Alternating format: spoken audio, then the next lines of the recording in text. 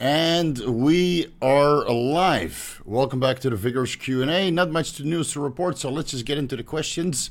We have a ton of them over on the Patreon page and YouTube memberships page. Let's see. First one from Ken Hudziak asks, Legendary Steve, my wife has been on Ozempic for about 1.5 years. She's seen great results getting to her goal weight. And I want to ask you, as you were the first person... Let's see. I heard talk about GLP-1 receptor agonists.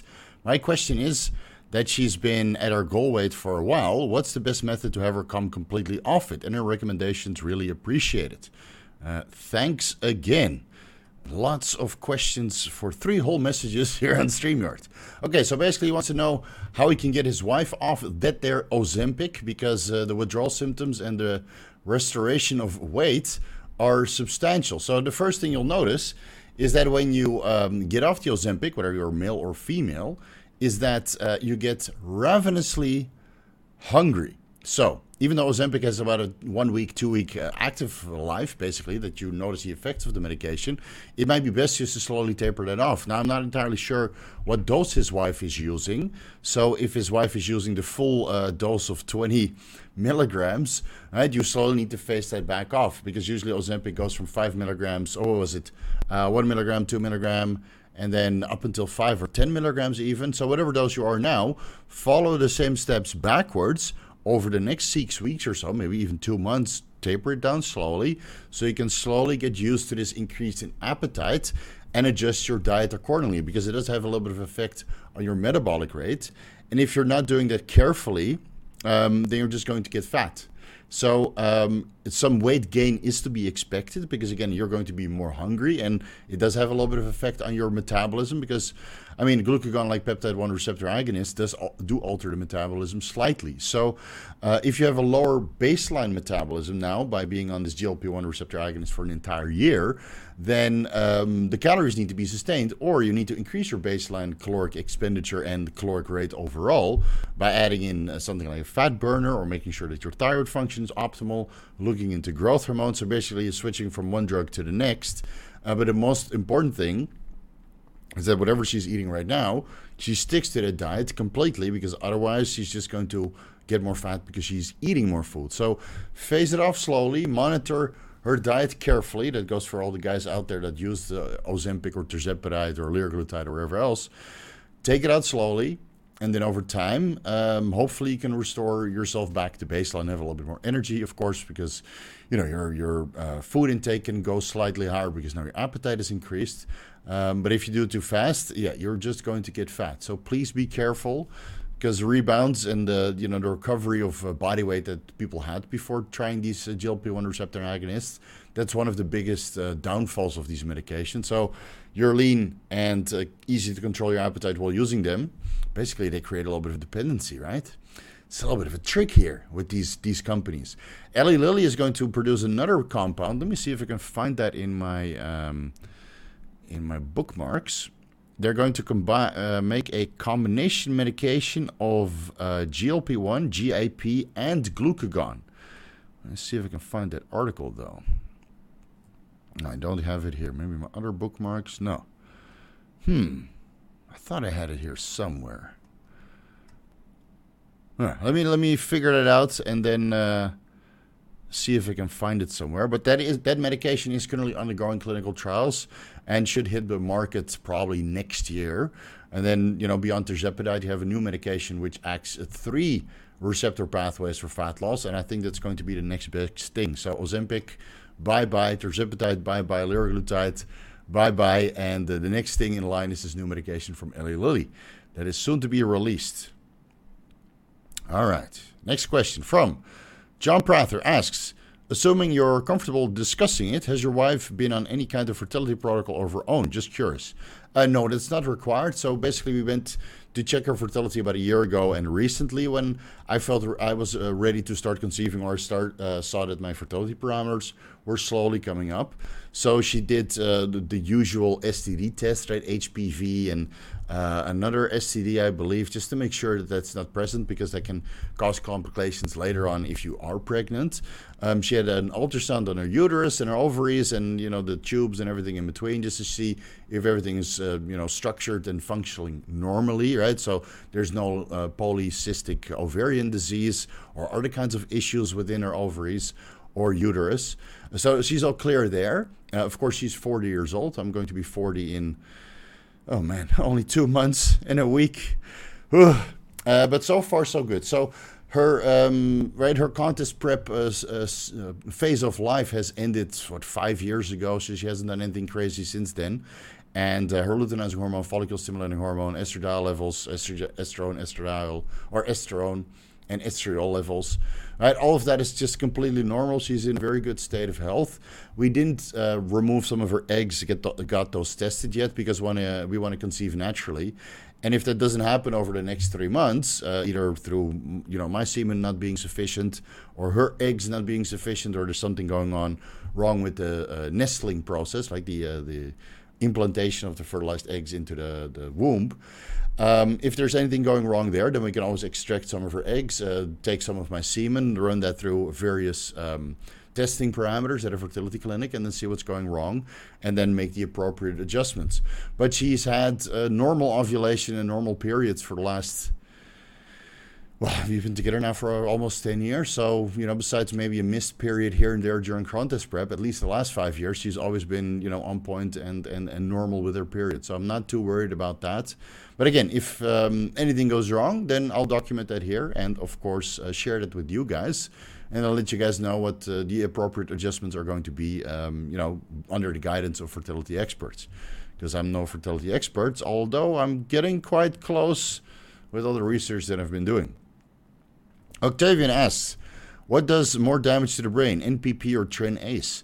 I think both are neurotoxic, but the level of neurotoxicity I don't think has been directly compared. I could be mistaken here, but I've read studies where nandrolone was neurotoxic, even though it does aromatize to a certain extent.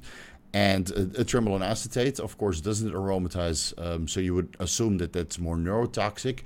The reason why testosterone is the least neurotoxic of all the steroids is because it aromatizes into estradiol. Steroids are excitotoxic, so they cause some toxicity through that pathway. But because testosterone aromatizes into estradiol within the brain, it's less neurotoxic compared to the other steroids, and nandrolone, of course, contributing a little bit to this conversion into estradiol, and the nandrolone itself can actually convert into estradiol, albeit at a much lower rate. It mostly acts as a catalyst.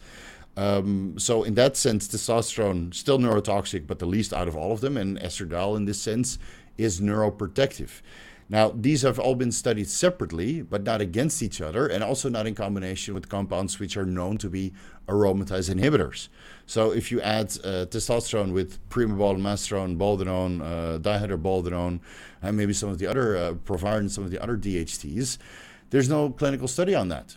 So we don't know how much of an effect these DHT derivatives have on a neurotoxicity from the testosterone or other aromatizing compounds. So when you are dealing with polypharmacy, like we are, and you're combining a multitude of different compounds, you can't just go with one scientific paper giving you one outcome based on one compound specifically alone, excluding all of the other variables that we put into the picture as bodybuilders. So I would say that all steroids are neurotoxic, especially in combination. Aromatase inhibitors have been shown to be slightly neurotoxic, again, preventing the conversion of testosterone into estradiol. But you can also look at it this way. MDMA, neurotoxic. Alcohol, neurotoxic. Most of the recreational drugs potentiate some negative effects, but, usually you're not taking these in excessive amounts anymore because you're on TRT or on cycle and you know better, right? So you're excluding all of those bad traits already, and maybe the exposure that you have to testosterone, nandrolone, trembolone cycles, the neurotoxicity that you potentiate might be less than the neurotoxicity you get in general population, drinking, smoking, taking MDMA, etc. Right? Smoking is highly oxidative. It's a lot of oxidative stress that you can potentiate. So you have to be really careful what you do with your body. So if you're worried about neurotoxicity, well, you might as well throw in the towel, because everything is toxic to your brain. I mean, it's one of the most important organs that we have, and it seems that the more research that you do, the more, besides, some bioidentical hormones like melatonin and glutathione and some of the other antioxidants, those might be neuro and other organ protective, but most of the vices, neurotoxic. So that means you're going to have a very, very boring life just to prevent slight amounts of neurotoxicity. All right, let's keep going. Ahmed asks, what is the impact of exogenous testosterone and DHT derivatives on the serotonin and GABA in the brain? I'm not entirely sure. I remember researching this a while ago, but I have to do a refresher. So I did a video about oxidative stress in the brain regarding the use of steroids, but I didn't really necessarily look into the neurotransmitter pathways. So, of course, we know that boldenone has some sort of effect on GABA, and nandrolone has some effect on glutamate receptors, and trenbolone has some effect on serotonin, but I probably have to do a deep dive at one point, albeit that I do know that most people would just kind of glance over that video. So I haven't really put that high on my priority to-do list. So yeah, I would have to do a refresher. So for now, I'm going to say they do have an effect, but to which extent and which detail, I'd need to do a refresher. Ahmed asks, what may be the explanation that when I use trenbolone, either enanthate or acetate, I don't get any emotional issues, but once I go over 100 milligrams nandrolone phenylpropionate or DECA, I get mentally unstable. So again, a nandrolone has some effects on the neurotransmitters which might make you depressed.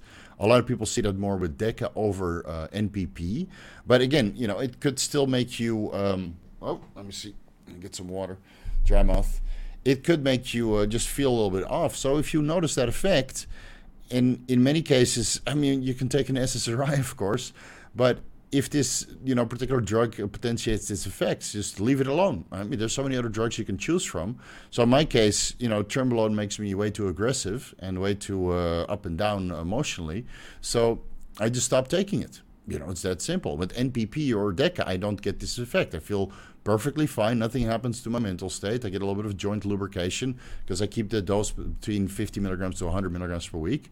But as soon as I throw in 100 milligrams of tren per week, the anger resurfaces. So whatever your brain state tells you on these particular performance-enhancing drugs, steroids, if you get an adverse effect, you just don't take them, right? Nobody's forcing you to take them, and there's a whole selection of other alternatives that you can choose from. And in the end, they all kind of do the same thing.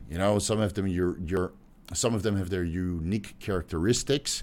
And, if you're thinking about 100 milligrams MPP or DECA per week, you could take a little bit of growth hormone and let your estradiol levels come a little bit higher. Primo has some joint protective benefits regarding collagen synthesis. So you can always find another way. And, otherwise there's always Anavar. That's kind of the GOAT for collagen synthesis and can give you some joint protection and lubrication as well. So, that's what I would say. If you're mentally unstable from a nandrolone, just don't take it.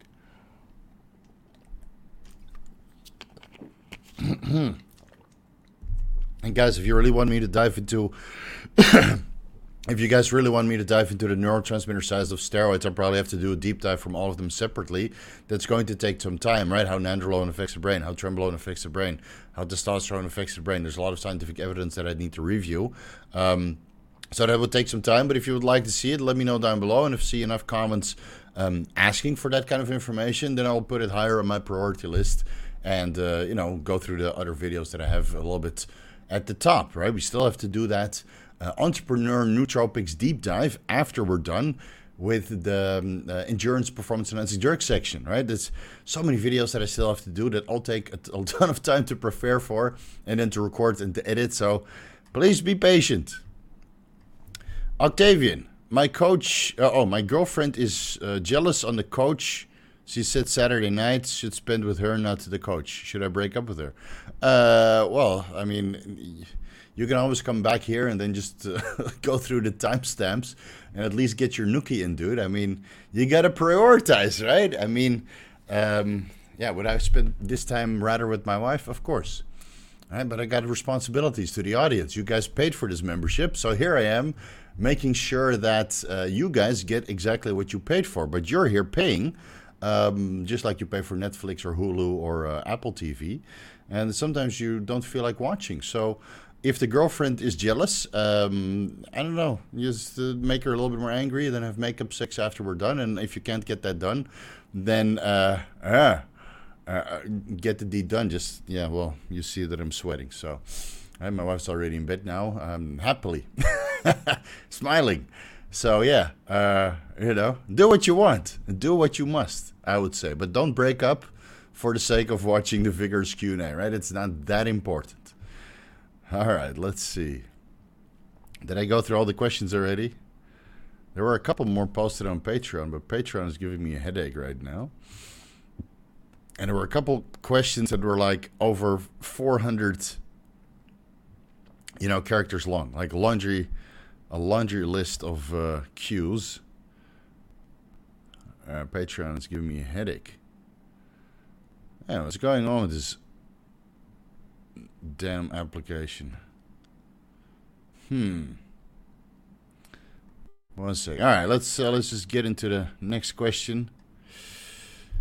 Dolmatov, what's up, buddy? Hello, Steve. Right now, I'm 7 weeks on testosterone enanthate 400 milligrams per week and anadrol 50 milligrams every day. The last 4 weeks, don't notice any problems with appetite. From your experience, how often you see this side effect? Wondering if it's fake.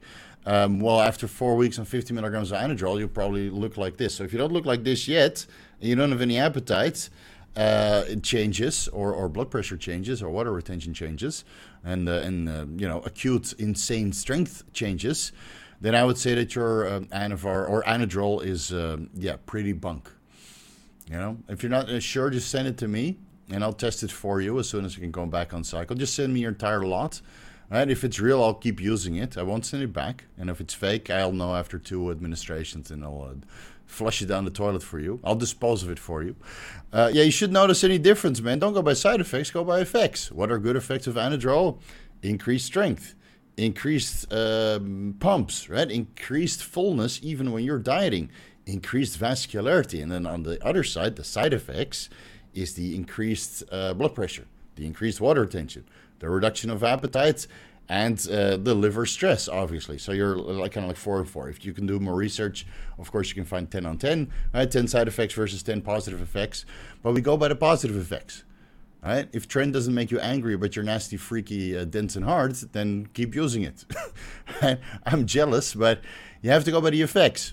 So, Dolmatov, let us know. Did you gain a fuckload of weight and a fuckload of strength over the last 4 weeks, or are you kind of the same, effects you would expect from 400 milligrams of testosterone enanthate per week?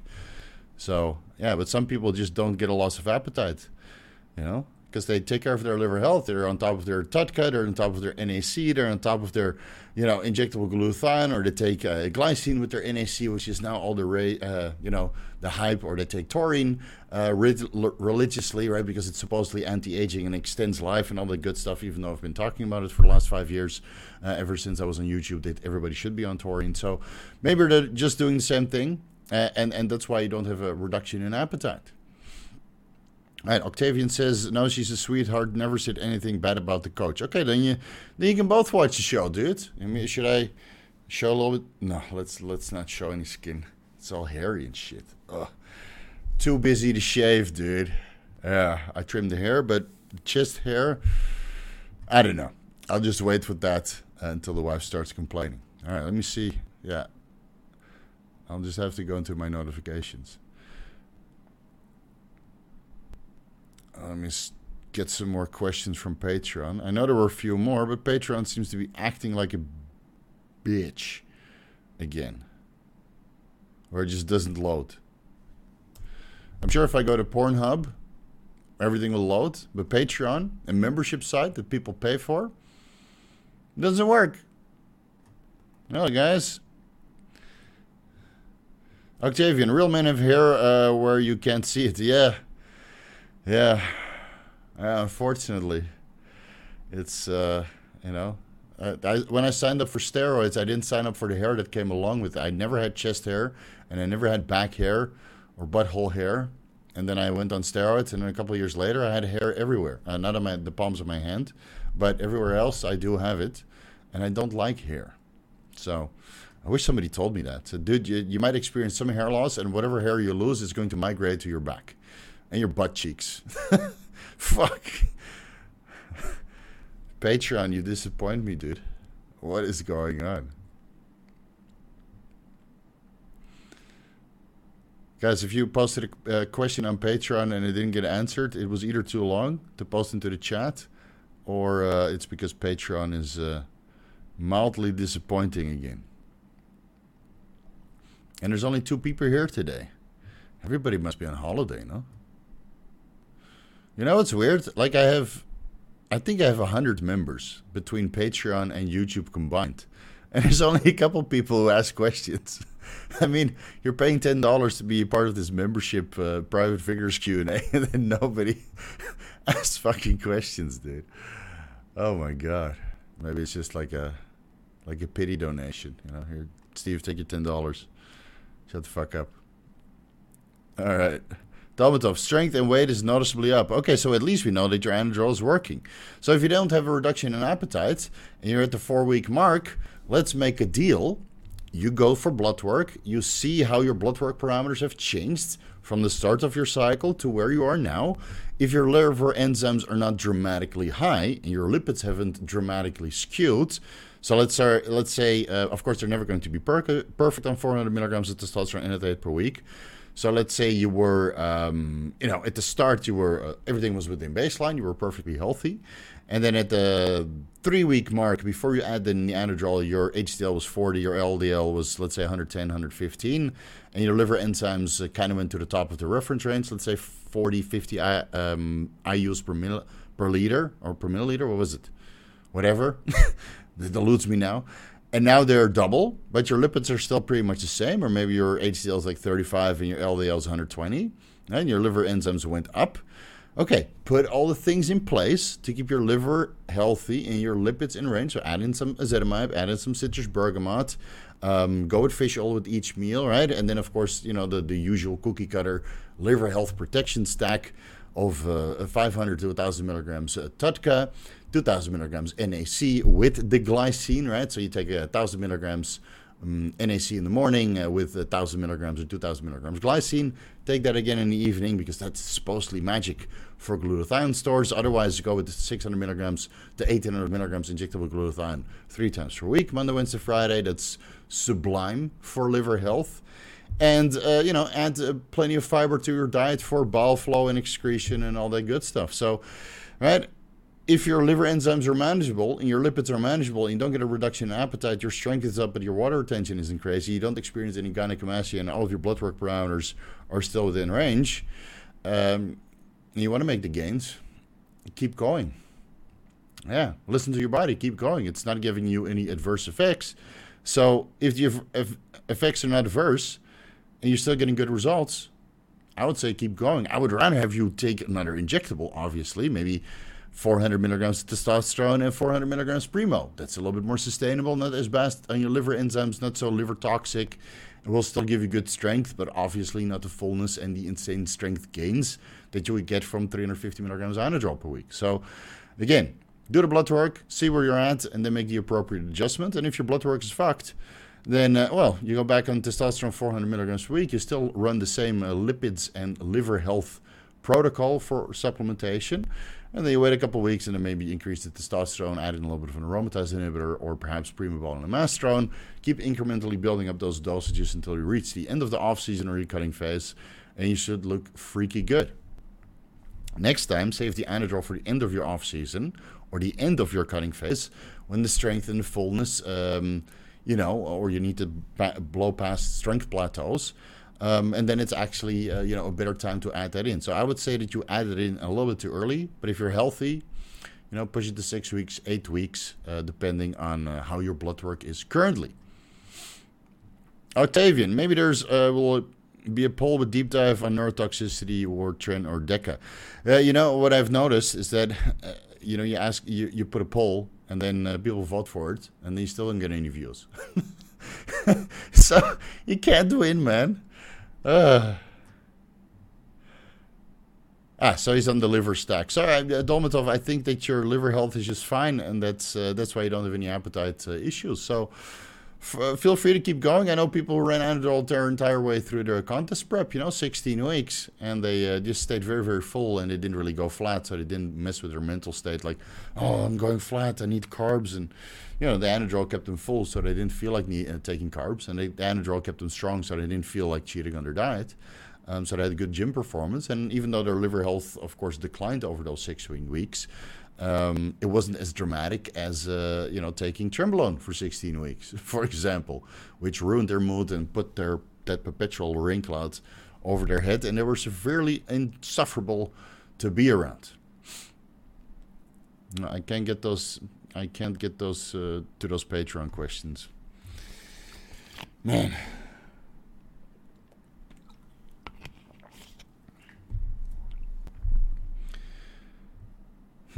How's the audio quality today, guys? I keep adjusting this microphone, but I really don't know anymore. I had a podcast with Dr. Dean St. Mart, and then somehow the camera audio cut off. So I had to use the microphone audio from the recording, and it sounded very, very weird. So, that podcast will be up on Monday. All right, sounds great. Good. I ordered like some, recording equipment, right? Stuck in customs, lost. $500 down the drain. The joys of living in Thailand. So I'm just going to buy everything here soon and have some guy install it for me because I don't want to go through the ringer, and I honestly don't really have time to do it anymore. So I'm just going to pay a guy to install it for me, whatever it costs, it will cost. And then hopefully at one point I'll have a flawless new setup for the best video quality and the best audio quality, and then I don't have to tinker with it anymore, because I got many a headache trying to set it up. Right, I lift weights and I put them down, and occasionally I read a study. But these electronics, not my forte, unfortunately. I'm okay at editing though. Editing is pretty okay, but all these electronics, it's beyond me. All the little settings. No, Patreon is not loading for me. Guys, can you go into Patreon and see if it's loading for you? Because I find it very strange that this is the only thing that is not working. All right, Jake, what resources would you recommend for learning to invest in crypto? All right, so a couple websites, a couple subscribers that I would recommend. And of course, you can use any investment book that you can find. I read a couple investment books and trading books, but I can't remember what they were called. I'm going to be brutally honest. So a couple, let me see, subscriptions. Let's see which channels I am subscribed to. Crypto or Us, that's George. Cryptos or Us, let me type that. Crypto or Us. Here you go. Have a look at this channel. Very positive. He's not always right, but at least you keep up with the news this way. It's like a news channel. This is going on today in the news, and when the FOMC meetings are and that kind of stuff. Benjamin Cohen, one of the best analysis. Benjamin Cohen. He has a great membership option. I'm subscribed there. You can see all kinds of macroeconomic data. Highly beneficial. Highly beneficial. And this guy is very, very smart when it comes to long-term investments. So I usually keep his opinions into consideration when I make my trades. Benjamin Cohen, super smart individual. Coin Bureau, also good for the recent news. I don't think he's so in tune, but he has a very, very big YouTube channel. And it's the same thing what you see with Huberman, right? Once you break that 1 million subscribers and you see the potential that your YouTube channel can have, you also have to be super, super, super, super careful. And a little bit of that, that hardcore information that I really like, right, is lost. So I feel that I'm missing that with Coin Bureau, and the same as with Huberman, right? Half the podcast is just disclaimers, like if, then maybe, like you know, you have to pay attention to this, have to pay attention to this, not going into dosages and that kind of stuff. It's a little bit unfortunate. Like I think if Huberman had a audience like mine, like 100,000 people that are all want a little bit more out of life, then his content would be a lot better. But I get it. You know, if you have a large audience, you got to, tone it down and make it a little bit more vanilla for everybody to understand. And the more people subscribe to your YouTube channel, the more drama you can expect to come along with that. What else? Chart Champions. They have a good, let me see. Chart Champions. It's mostly for hardcore trading. These guys, they also have a Discord group, which you can sign up for. Not the cheapest, but they gave a very good insight for day trading. So if you're into day trading or you want to make some quick bucks, they use the retracement and the Fibonacci levels and all that kind of stuff. And that's very, very good if you have some disposable income to trade with. And then there's another one, which I subscribed to recently. He's actually in Bali. I forget the name of all these YouTube channels, though. So, where is this? No. Is it Jason Pizzino? Ah, yeah. Jason Pizzino.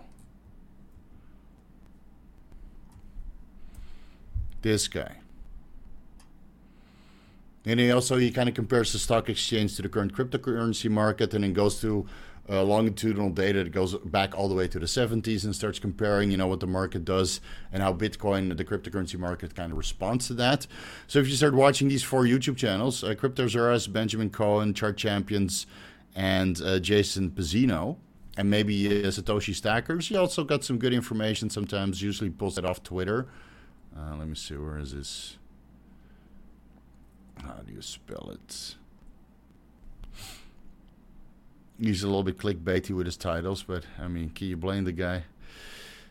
This guy also, he's not always right, but he usually gets the news quite early. All these little things that you would find on Twitter that I don't have time for tracking.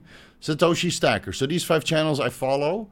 And then, trading advice you can basically get from a lot of other YouTube channels, which just break down how you need to pay attention to the Fibonacci levels and how to pay attention to, Wyckoff distribution patterns and when to recognize bottoms and tops. Well, there's a whole market for that as well, but that's a completely different market. Right? The tops and the bottoms, you guys can figure it out. We're welcoming to all genders here and the preferences. Just try to figure it out and then observe the market for a year or two. And then when you feel confident in the trades you've made, you can just fictively trade by yourself. You write it down. I would have bought here, and I plan to sell here based on these, indicators. See if that plays out. And then if you have 10 trades that are successfully in a row, then you start actually investing. Don't be like what I did, where you just throw money into it because you think that the market is going to go up, and then just sell at the top. Actually, that does sound very good, right? Yeah. So, anyway, I'll leave that up to you. Let's see. Don't you know a guy to help with customs? Yeah, I had a guy to help with customs, but apparently when it comes to these electronics, there was a little bit of an issue. I'm not going to go into detail too much, but it seems that entire shipment was lost that my package was in. So, when you use a shipping forwarder that ships other stuff alongside your package, then, shit might happen. That's the risk you run, right? Welcome to Thailand. Anthony. How long do pharma-grade compounds last? Let's say testosterone enanthate and unconstituted growth hormone. Testosterone enanthate, I think if you keep it, in a dark place with a stable temperature, it probably lasts 100 years. Really? If the temperature is stable, just room temperature, doesn't fluctuate, maybe not more than 5 degrees, so 20 to 25 degrees or 15 to 20 degrees, and, it's not humid, or if it's in an ampule or vial, it doesn't really matter, right? And it's in a place where the sunshine doesn't go because of all the hair that is growing around your steroid drawer. I might want to trim that off. If there's no sunshine directly into it and the the fluctuations, I think it's gone. I think it's good very, very long. I mean, I still have some expired Anadrol in my cabinet that expired in 2015 that I would occasionally take, before leg day up until the previous cycle here and there. Like today, I want to have a good day. You put some 50 milligrams Anadrol under your tongue, and then have a kick-ass workout. Right? Still worked, just the same as when I bought it. So. And I've injected testosterone well past its expiration date, again, assuming that it's a pharmaceutical. So there were a couple of batches of Bayer and Rotex Medica from 2019. And I think I still had some left because I buy in bulk. I like the discount, so you buy 100, 200 ampules at a time. So some of them were expired 2 years afterwards, and I would still use them. No problem. Now, unconstituted GH, it's a little bit tricky because you can't really tell if the GH is good or not based on the puck, the lyophilized puck. But if you put that in the fridge, or you keep it in the fridge in a stable temperature, again, where it's dark most of the time, and at least the kit is dark inside, so you don't have these empty vials in a plastic, Ziploc bag in the right next to the light source, right? Every time you open the fridge, and yes, when you close the fridge, the light source goes out, right? For the guys who didn't know, why waste all that energy? There's a little button in the middle next to your door where you can actually press it and then the light goes out. So anyway, just keep your GH in the kit, right? Or in something that's, dark and sealed off. If you reconstitute it and it's clear, still good, baby. Still good. If it's reconstituted and it's cloudy, then it's denatured, right? It could be through shipping or temperature fluctuations or simply because it's old, or you accidentally injected something else that's bacteriostatic water or sterile water or sodium water, right? That could happen. So get your hands dirty and see if it still works, I would say. But I've used some things well past its expiration date because pharmaceuticals is expensive. And I've talked to clients, sometimes they find like GH in the fridge that's been there for like 3 years after the expiration date. And they're like, oh, wonder if this still works. Like Norditropin pens, pre-constituted, perfectly clear. They inject it for a week, they go for a serum test, and everything checks out. Great. Pumpy Dingus, nice. Wouldn't Beefalo be a good choice to manage some isolated systolic hypertension, 135 to 140 over 70, and elevated heart rate? What dose should I start with? Yeah, that should be good. But I think it's very likely that you have elevated hypertension because you're magnesium deficient. So you see the systolic is very, very high, but your diastolic is normal, right? 65 to 70 is normal. So that means that every time your heart contracts, the arteries, which are also have muscles around them, so they can contract and relax to kind of help you pass the blood along, they're deficient in magnesium. So maybe they stay contracted because the calcium is there, but there's not a sufficient amount of magnesium to relax as the heart is contracting. So let's start you on 200 milligrams magnesium bisglycinate with meals first to restore your magnesium deficiency. If that's too much, then dial it back a little bit, right? You know it's too much if you get diarrhea because you can't absorb so much, and then the magnesium will kind of hold some fluid in your stomach, and you'll just just start shitting out most of the magnesium and all of the other foods that you have. So it acts as quite a potent laxative. So I would start at 200 milligrams magnesium bisglycinate with 5 meals. That's 1,000 milligrams of magnesium on top of the magnesium that you already get from your diet. Try to figure out how much magnesium you get from your diet from nutritional websites. Hopefully you get 1,500 milligrams magnesium per day. Again, if you're an athlete, I don't think there's anything wrong with 1,500 milligrams magnesium daily, especially to cover this deficiency that I think that you have. And then if that doesn't work, or it only lowers your systolic hypertension slightly, let's say to 130, which is still slightly a little bit too high, maybe 115, 120 would be better, then you can look into the biffle. But look into the electrolytes first. Look into fish oil, look into vitamin E, look into taurine, right? All these things helps with cardiac function. So I had multiple things that could be going on, and check if you have systemic inflammation, because if your arteries are inflamed chronically through smoking, GHB, other recreational drugs, or synthetic carrier oils, which are found in the underground labs, then the arteries can't really contract either, or relax either. They're always in this chronically inflamed state, and they're kind of stiff and damaged on the inside. So do your blood work. check your magnesium levels. And even if your magnesium levels in serum are low, I still think that you're magnesium deficient and you should supplement royally. Ideally 200 milligrams per meal, 1,000 milligrams supplemental per day. Yeah, and then you can start with 2.5 to 5 milligrams Nebivolol if that doesn't fix it. I know that Nebivolol is easier, but please, just do the magnesium. You can source that easier too, right? And it's not that expensive. I think a bottle of magnesium is just the same price as a box of Nebivolol, and both are, you probably go through in a month, right? With the amount of magnesium or the amount of tablets of Nebivolol that you want to take to get your blood pressure in range. But the difference between Nebivolol and magnesium is that magnesium will also improve skeletal muscle function, and Nebivolol will reduce your metabolic rate slightly. Right? So you might get fat, and you might lower your libido, and all that bad stuff, right? Read the differences between the side effects of magnesium and Nebivolol. And with magnesium, it's cost and perhaps diarrhea if you take too much. And the list of side effects from Nebivolol, very long. Yeah. So, yeah. Go with the magnesium. Freedom, baby. I have visible abs and still aromatize too much on testosterone. Estradiol was 65 picograms per milliliter. And test was 1,650 nanograms per deciliter. Baby. Before even starting TRT, if I drink alcohol 2 days in a row, I would feel gyno starting and sensitivity.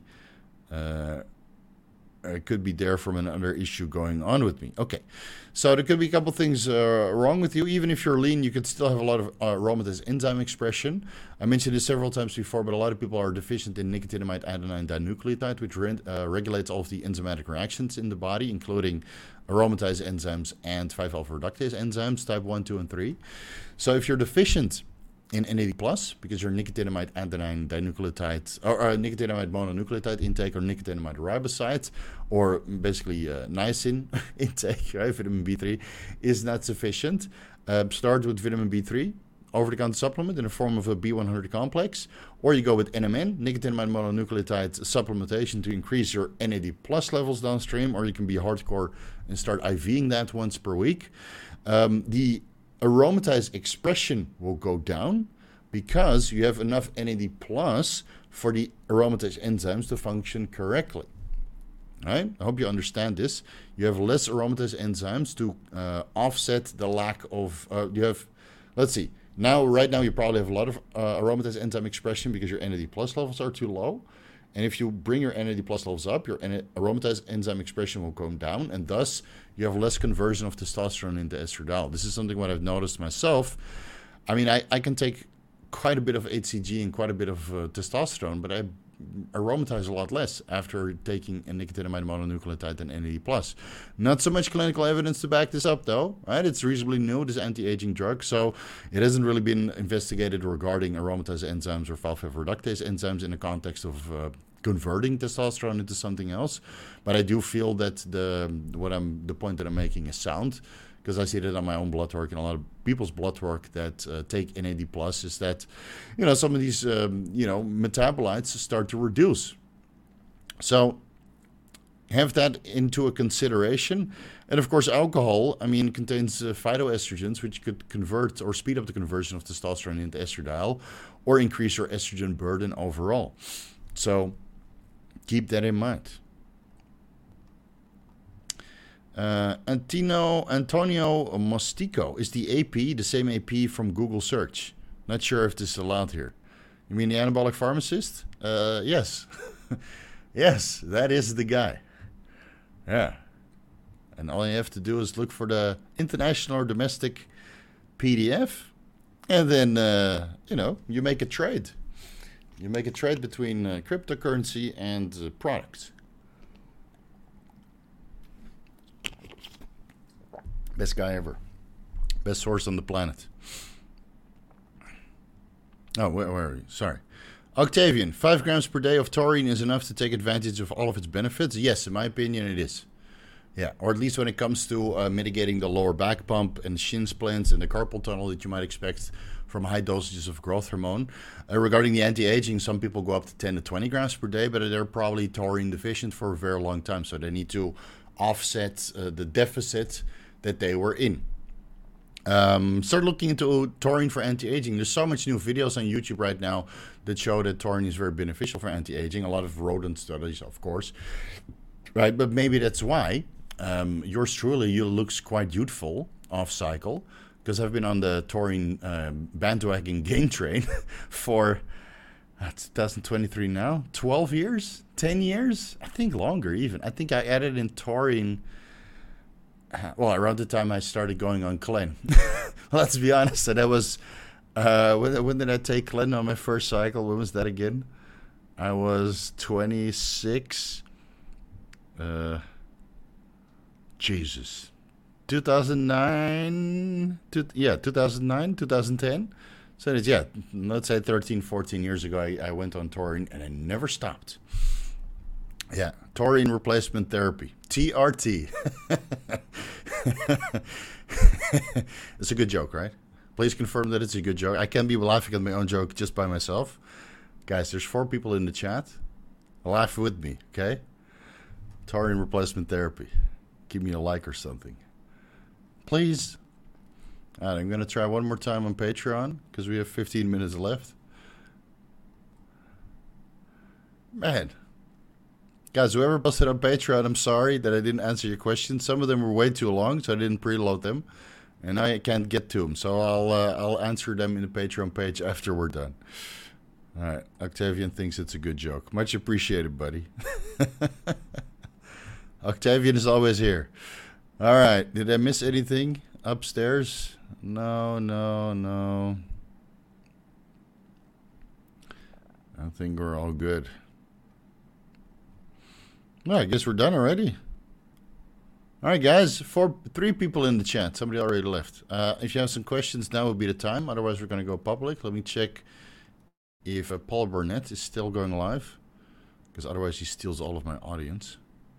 Paul. I wasn't invited today. Oh, he's still live. Well, let's just kick back then a bit, huh? Let's just kick back. I'm going to Oppenheimer tomorrow. Yeah, it should be a fun movie. I should go to Barbie at some time too, but it's releasing at the same time. So I guess Barbie maybe will be next week. I would like to go watch it though. It should be a couple good jokes in there. Unless something else comes up, then yeah, I'll go do something else. Anthony, as a non-competitive bodybuilder, would you recommend a long off-season or shorter growth phase followed by a small cut? I like a long off-season with the occasional mini diet. So that's basically the same as what you're asking. Your growth phase followed by a small cut. You know, you need a little bit of a mini diet to kind of reset, restore your gut microbiome, your digestive tract, your insulin sensitivity, first and foremost. And also make sure that you're, you don't get too fat. And during this time, you're still in maintenance calories, but the insulin sensitivity can return. You add a little bit of, cardio. You reduce the volume a little bit to kind of restore or recover some of these nagging injuries that you have. And then over these 1 to 2 weeks, you're kind of ready to start another growth phase. But if you do that multiple phases in succession, so let's say you have a 6 to 8 week growth phase and then a 2 week mini cut, for example, 6 to 8 week growth phase, 2 week mini cut. Or kind of a reset, a deload, right? Reducing the volume, reducing the overall stress that you put on your body with the heavy weights. Then I think over time you can put on a decent amount of mass, right? Especially if you start timing that with your IGF-1. So you're on IGF-1 for 3 weeks, then 10 days off, right? Right on the calendar. First 21 days of the calendar, you're on IGF-1. And then the last 7 to 10 days, you're off the IGF-1. And then you do that again, right? You time the second phase of being off IGF-1 with your little mini cut / deload. And you just keep doing that. Just keep doing that until everybody thinks you're a freak. Yeah. Don't get any distractions of doing a contest prep. Don't get any distractions by going on holiday. Don't get any distractions by frat parties. Right? If you keep doing that and you only do that, you can put on a lot of size quite rapidly. But, for most of us, life gets in the way.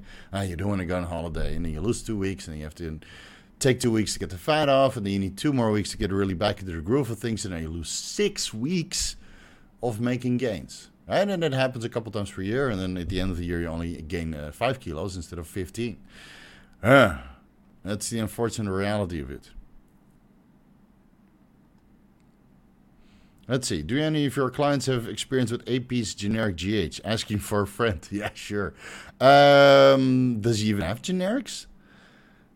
I thought he only had a pharmaceutical. I'm not sure. No, I'm not sure. Let me see if I I know last week or a couple days ago I made that video with Aaron, right, about the Sinatropin. And then a lot of people asked him if he had Sinatropin in stock. So that was pretty funny. He's like, dude, everybody's asking me about Sinatropin now. The good thing about anabolic pharmacist is that he also watches, the bodybuilding space. He actually loves the community. So I don't know about his generic GH, but if you put it on his list, I'm pretty sure that it's good. All of his other products, at least the pharmaceuticals, are good. But I don't keep track of the generics and I don't keep track of the underground labs. Personally, I would not touch it, no matter who sells it. But I'm financially secure enough to buy pharmaceutical grade. Allegedly, I put in a big order of size and made anabolic pharmacists go out of stock. Allegedly. Yeah. All right, Octavian. Tomorrow night, 6:40 p.m. Oppenheimer. I'm ready for the 5D nuclear experience. I'm loading with baked beans. So, Octavian tomorrow is definitely single. First, he spends the entire night with yours truly, Victor, Steve, and the rest of the community. And then tomorrow he's Dutch ovening. The Dutch oven, his girlfriend. I learned something a couple of weeks ago. Yeah, he's doing the Dutch oven with his girlfriend at the cinema. So not only can his girlfriend enjoy, but everybody else in the cinema also. Do the baked beans and eggs and get some, some garlic and some onion in your diet. Let's say 4 to 5 hours. That's usually the sweet spot. And then hold it up until the point of the end of the movie where, the Oppenheimer nuclear tests are taking place. And then you let loose. Bring some tissues because you never know how much of the baked beans will come along with that. Yeah. Freedom, baby. Do people really respond to that drastically different to different steroids? I've been on the forums looking at people's thoughts on Primo. Some people love it, some people hate it and say it doesn't do much. Some people just have shit sources. I hate to say it, dude. But, there's 3 kinds of people, right? The people who do research, the people who don't do research, and the people who don't take steroids. let's put the entire bodybuilding community in this 3 categories. So the people who don't take steroids, they're the naturals, they're not here. The people who don't do research on the forums, a lot of them, they think they're doing research, but they're not. They're not researching about the steroids, they're not researching about the sources, and they just take Primo because somebody else told them to take Primo. They don't even know how to work or how to combine that with particular other anabolic androgenic steroids to get the most out of it. And then they just go with the first source that's cheap and brewing at a 200 milligram per 1 milliliter dose, which is actually something else. They don't get the results that they're after. Plus, because they don't do research, they're probably shit bodybuilders also, right? So they need the anadrol, they need the trend, they need the ment to actually get some sort of results. And they say that Primo's weak, when in reality, Primo's not weak. It just means that they're a shit bodybuilder. Sorry to say it, but that's the large majority of the people who don't do research. And then there's people who do research. They know exactly which sources to trust, exactly where to get pharmaceutical Primo. They're willing to pay $25 per ampule. Yes, that's the going price right now, unfortunately. They're willing to pay that much because they know that pharmaceutical Primo is shit. And they put so much effort into their bodybuilding journey. They eat on time. They don't miss meals. They take the supplements that are required. They're training at the best gym with the best environment. They're highly motivated. They don't miss injections. They pay attention to their sleep. They're doing everything right. And then you put Primo in the mix, and it's just like magic. Although your wallet will be crying. Yeah. So people that say that Primo is bad, just shit bodybuilders. Don't listen to them. Every bodybuilder that I know that's good likes his Primo. Even when it's $25 per amp. Yeah, it sucks, but, it's worth it. Most people use Underground Lab Primo, which is most of... Okay, so you just have to go with Octavian. He knows how to answer all the questions just like I do. Octavian has been around so long, he can just speak for me. Yeah. You want to host the Vigorous Q&A next time? Maybe Octavian should be the guy that answers all my DMs from now on. All right, guys, we got 5 minutes left. So you got 5 minutes left to ask your questions. Otherwise, we're going to go public. Let's chase, let's see. Paul's still alive?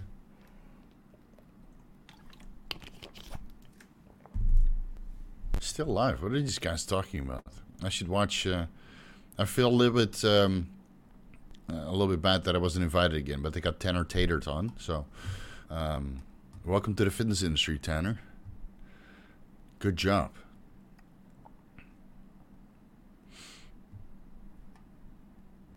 All right. Well, my girlfriend dumps if if my girlfriend dumps me out of my free time. Yeah, yeah, but more free time alone is not the same as spending free time with your significant other. Trust me. Yeah, I would rather not be single. All right, guys. I guess that's it. Let me go to the bathroom, and then we're gonna throw it publicly, and then get all the super chats in. Be right back. Cool. Set this live. Oh, where is it?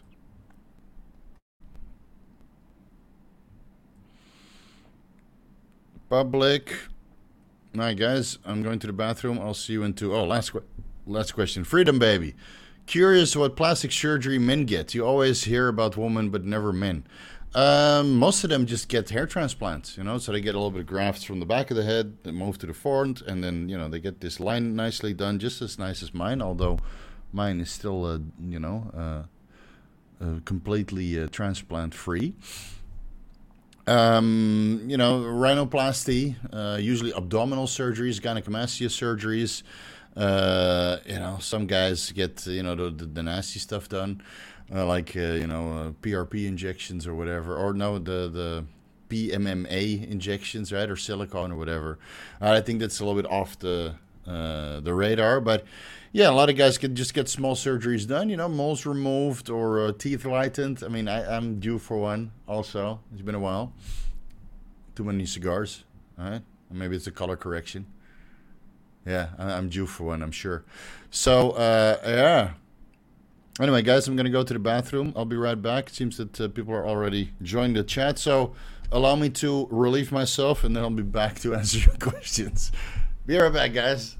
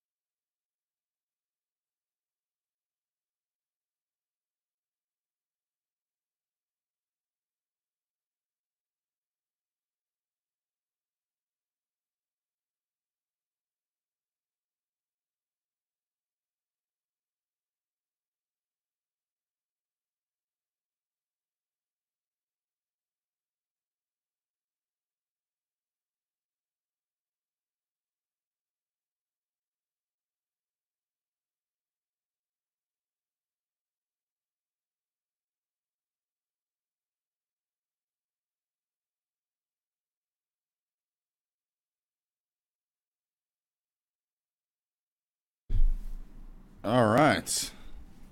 I always get a panic attack seeing if this microphone is on when going to the bathroom and peeing, but luckily it was off. Might have farted a little bit. All right, freedom, baby. We already answered this question. Let's see. What's up, guys? All right, are you guys ready for the flood of questions? I'm going to select the best ones until I see some super chats. Let me see. Caesar, anybody ever experienced brain fog while running HCG? No, but some people have an adverse reaction. So if you experience some brain fog, maybe inject that in the morning right around the mealtime, so you have a little bit of nutrients in your bloodstream to help with the brain fog potentially, right? But if it does happen, and it still keeps happening, maybe take it before bed, then you just, fall asleep. But some people get some insomnia from the HCG because their testosterone levels go up quite a bit. So watch that video about insomnia on TRT. That's valid for HCG monotherapy as well. And otherwise, maybe your HCG is kind of bad quality. Maybe source pharmaceutical grade from some of the websites that I have on my website, and get yourself some Merck Ovitrel, recombinant HCG, which is highly pure because it's recombinant and not urine purified, and it's pharmaceutical and not UGL. Yeah. Bruno, that is just like your opinion, man. Yeah. I know, the Big Lebowski strikes again. All right, here we go. Dolmatov, aren't you just a member? Why are you doing super chats when you're a member? All right, should have asked me just a bit ago. Weird. YouTube doesn't allow me to send super chats during the subs only part. Here you go. Thank you once again. Okay, so yeah, when we're private for the Patreon and YouTube memberships, there's no super chats allowed because it's a private one. But when we go public, then you can do super chats. But you're already a member, so there's no need to super chat. But still, I highly appreciate it. So we can invest in some good equipment, because this thing is bothering me so much with the poor audio quality they get out of it that I'm so ready to smash it, but I need a replacement first. So stay tuned. This $10 will go to hiring somebody to set it all up for me, because I'm so tired to do that myself. Brendan Cooper, Caber or Primo to manage prolactin levels on Anadrol? Anadrol shouldn't raise your prolactin levels. Honestly. Anadrol shouldn't raise your prolactin levels. I know it has some estrogenic effects, potentially, right? But if there's no progestogenic compound in the picture, then I don't think it's necessary. So look into L-tyrosine and vitamin B6 P5P to bring your dopamine levels up. And, you know, everybody asks you for the dosages, so here we go again. 500 milligrams L-tyrosine and 100 milligrams vitamin B6 P5P twice per day, morning, afternoon. This should be sufficient for dopamine increase and prolactin reduction. And otherwise, Caber, 0.25 milligrams once per week is more than enough to bring your prolactin levels down. But it's not sustainable, so be careful. Arana Joe, Science and Tech. Should I drop the Bivolol as I'm using Clen and telmisartan during contest prep? Boston once said that telmisartan makes you fat. What's the effect on the people? No, that's not true. Nebivolol can slow your heart rate, obviously, and reduce the effectivity of clenbuterol. On the other side, nebivolol prevents negative heart remodeling, but telmisartan also has this effect. So go with your blood pressure. And again, depending on how far you are during contest prep, if you're behind, you might want to take the nebivolol out for the clen to work better, right? But the telmisartan can stay in place to kind of offset the blood pressure increases or the blood pressure changes that you now get from taking the nebivolol out. So, long story short, check your blood pressure. See, give yourself a realistic time frame on if this protocol is going to get you lean on time, for in time to step on stage, and if not, take the nebivolol out. All right, for the clen to become a little bit more effective, because it does potentiate a lot of fat loss through the increase of your heart rate. All right. Hey, Steve, how would you plan your supplement intake during intermittent fasting? You have most of your supplements with meals, and supplements that don't require food to be absorbed with them, you can have while you're fasting. It's that simple. So I usually take my supplements about 30 minutes before having a meal. Sometimes I take them, before fasted cardio, because I have some fat loss benefits, or I want them to go systemic, right? The BCAAs, Bedator, HMB, the glycine, that kind of stuff. So I take them on an empty stomach and then still do my cardio for some anti-catabolic effects. And otherwise, like most of the vitamins, right, you take them around meals because you want to have the meals to kind of slow the absorption of the vitamins, because otherwise they enter your bloodstream way too fast and you don't really give your system adequate time to absorb them. Usually when we have meals, you get a lot of vitamins and minerals from that meal anyway, unless you go with, bullshit meals like whey protein and... some fast carbohydrate source.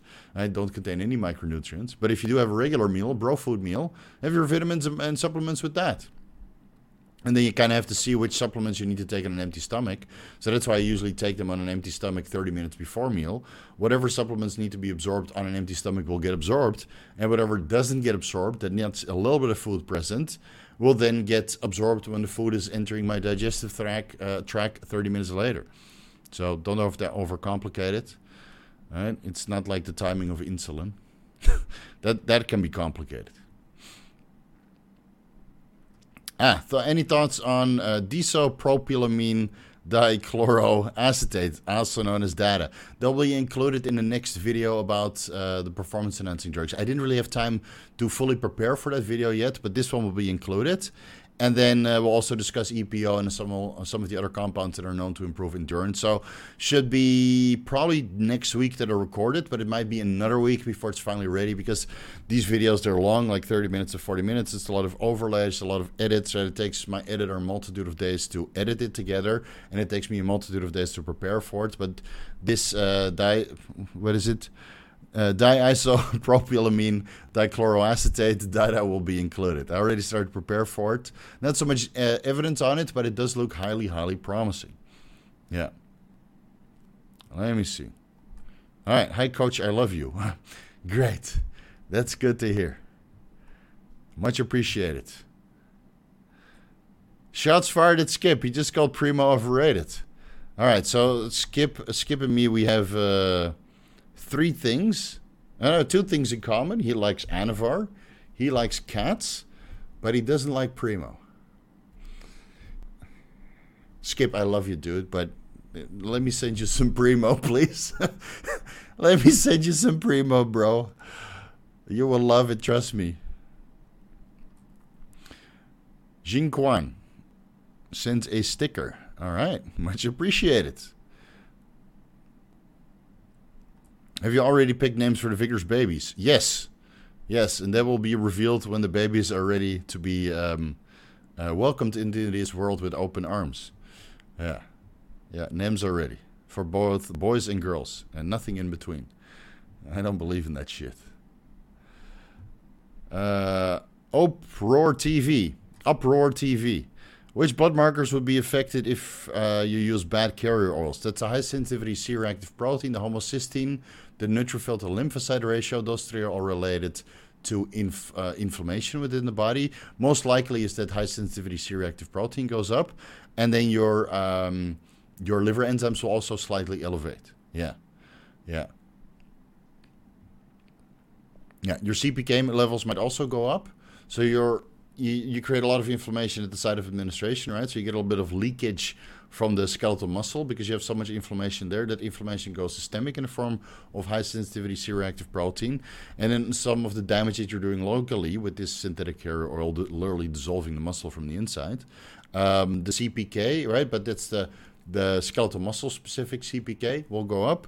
And then the aminotransferases, which are also found in skeletal muscle, will also go up. So now these are basically the CPK. You think it's from the heart, but it's not from the heart. It's from skeletal muscle, which is also muscle, right, but not skeletal. And then the liver enzymes, which are aminotransferases, also found in skeletal muscle. So CPK, ALT, AST, high-sensitivity C-reactive protein, and maybe homocysteine and neutrophil to lymphocyte ratio. If all of those are off, or you're not happy with those results, throw your UGL in the trash. And keep in mind, guys, arachi's oil, which is pharmaceutically approved, can cause the same effect. Right? So there's Sustanon, for example, or Decadurabolin pharmaceutical brands. They also use arachi's oil, and they can also give you a bad reaction, unfortunately. So get with the memo. All right. Your question is there. All right, where is it? Ah, here it is. Okay. Yeah, you guys, you got to put your super chats with your message, otherwise I miss them. And then I think you're just sending me money for no reason, which I do enjoy, right? Shake it, baby. But otherwise, yeah, it's a little bit easier if you do it at the same time. All right. Hey, Steve, I get immediately skin rash on injectable Ment. Every time on my face, also flakes and hair under my beard. Is it a reaction from the carrier oil? Any solutions? Throw that Ment in the trash. Just throw it away. Yeah, you may have a slight anaphylactic shock, dude. I mean, if it's going systemic on your face right away, and if you get that puffy face where you have like red patches, like you just took a boatload of niacin and somebody was kind of booty clapping you in the face or just slapping you in the face the whole time so it gets puffy, that's anaphylactic shock. Throw that Ment away, dude. Respect your body, respect yourself, because the longer you use it, the worse it gets. And then, flakes on the hair and under the beard. I mean, you must be in the worst inflammatory state known to man. So please, do everybody a favor, especially yourself. Don't inject it anymore. Throw it away and just use pharmaceutical testosterone and maybe Primo if you can afford it. Yeah, sounds horrible. All right, where are we? Adrian, What's up, buddy? Do you have a question? Oh, yes. Adrian is sending money for no reason. All right. Well, don't start one-upping everybody again, because the last time you did that, we got so many dollars that I got a dinner for free in Bali. So, much appreciated, Adrian. I may be swinging by Canada at one point, but I'll keep you posted. Yeah, I'll keep you posted. Kratos, what protocol is recommended for badly pulled adductor? I'm on 1.7 grams of steroids, 6 IUs of growth hormone, 30 IUs of Lantus. Should I drop the steroids to cruise and keep the peptides as is? Well, you kind of have to see how long it's going to take for you to recover from this adductor injury. Because if it's only like 2 or 3 weeks, there's no black and blue, no bruising, you can still walk, then I would just say stay in your cycle, continue with the protocol, just reduce your food intake a little bit if you're going to be immobile for a while to kind of recover this injury.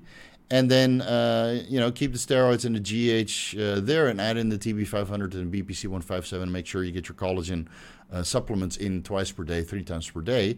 Maybe add some glutamine in there and some taurine, right? All these things that help with connective tissue healing and, of course, healing of muscle tissue. And then also, maybe look into GHK copper, albeit that those GHK copper injections are quite painful. So, do a proper injury recovery protocol. I have videos about this on my YouTube channel. And then, if it's really black and blue and it's completely pulled and you need weeks and weeks and weeks off, then just go to TRT, stand to 2 to 3 units of growth hormone, inject it around the site of the injury with the TB500 and the BPC157, 1 milligram each, maybe 5 to 10 milligrams GHK copper. Take the Lantus out. And just recover, and it sucks when you have a severe muscle injury like that you actually need to take some time off. But it's better to take some time off instead of training around the injury. You can't really go hard on the other body parts, and you're not really recovering the injury optimally also. So, if it's black and blue, I would stop. Like severely black and blue to the point it looks like one of your testicles kind of smeared itself out over your adductor on one side. But if there's no bruising, you're probably back in the gym in 2 weeks, so you keep your cycle going, baby. Marco Marcel, any questions with that? Yes. Guys, combine it, please. Coach, I'm going on vacation on a deload, going down to TRT as well. What supplements do I take with me? Aromacin? Maybe? BCAs? Dude, you're going on vacation. I wouldn't bring any supplements with me. Just fucking relax, dude. Just eat right. Walk around a lot, get your steps in, maybe do intermittent fasting. You do your sightseeing in the morning, you walk around a lot, and then you have lunch and dinner, you call it a day, you enjoy yourself, you have a glass of wine or 5. Fuck, man, it's holiday, dude. It's holiday. Just stay on TRT, maybe bring some Aromacin, and go sightseeing, Go to the gym here and there, don't train too hard to the point you need all this protein synthesis and you can't drink any alcohol. Chill, dude. That's what the holiday is for. That's what I will do when I go to Japan in September. Yeah, probably won't even train. I'll just eat some sushi and sake. Have fun. All right, El Garrett. Would it make any sense on a Monday, Wednesday, Friday injection schedule to use 50 milligrams testosterone propionate on Monday and Wednesday, then 100 milligrams testosterone cypionate on Friday? I get it, but no. You want to bridge those 2 days over the weekend with SIP? I mean, the half-life difference is quite steep. If you want a real accurate, go with testosterone phenyl propionate, which some of the underground labs also carry. I think that's 5 to 7 days, or what was it? Was it 5 to 7 days? I can't even remember. But yeah, don't overcomplicate it, dude. Or go with testosterone cypionate Monday, Wednesday, Friday, so you don't have to worry about it. I think it's splitting hairs, honestly. But if that makes you feel better, then why the fuck not? Carson, are you rocking methylene blue on your hair, or is it just the lighting? That's the lighting, guys. It's just the lighting, all right? If I put this, well, you probably still see it. Yeah, well, it's too far. I can't reach it. But it's the lighting, guys. You see how it changes? It's right here, right? And if I move my head, it's not blue, but the hue of the blue is still there. So, guys, it's good for the algorithm, though. Every video people ask, Steve, did you dye your hair blue? And 1 point for the algorithm. So I'm not going to address it ever. Ha! Steve, how to control the increase in visceral fat on a bulk blast phase? Don't take too much insulin with simple carbs. Don't eat too much saturated fats. And then do an occasional mini diet, or fast every 3 months. Fasting is very good to remove visceral fat. Within 2 to 5 days, you can remove quite a bit of visceral fat. I mean, I've done organ imaging after off seasons or during, severely restrictive dieting phases, and I don't have any visceral fat. But you can really see that on the ultrasound. You can only see if the organs are spaced normally together, right? So you can based on a secondary reading, basically. So yeah, if you diet once in a while, the visceral fat that you store during the off season will be minimal. And if you don't eat like an asshole during the off season, where you think you need all these simple sugars inter workout and post workout and pre-workout and before bed and in between meals and blah blah blah blah, and you don't combine it with a ton of insulin, then you should be okay, right? And if you limit all the saturated fats, which also have a high tendency to be stored as visceral fat, then you're fine also, right? So don't get into a metabolic disaster, and then you'll be okay. Bobby, what helps with cramps from clenbuterol? Proper electrolyte intake and taurine. So proper electrolyte intake, I have a video and an article about that. Search my website, search the YouTube channel, you'll get it. And then combine that with 1,000 milligrams taurine with each meal, 5 times per day, or 5,000 milligrams of taurine before the workout, right? In a single serving or multiple servings throughout the day. 5,000 milligrams taurine per day, very good to prevent clen cramps or lower back pumps or shin splints, or what was the other one? Carpal tunnel syndrome from growth hormone. And apparently it also has a ton of anti-aging properties as well, which you can probably see plastered all of your YouTube recommendations recently. Just type in taurine and all these new studies will be presented. A lot of animal studies, but, that also counts to a certain extent. 1X. Can I take Androctim by itself, or do I have to take it with TRT as well? So yes, Androctim, if you start rubbing that on your ding-dong to make it grow. Yes, PCT Mart is back in stock of the Androctim cream. So make sure you use that Vigorous discount code. Is that Vigorous 5 or just Vigorous? I forgot. Let me check my own... link tree real quick.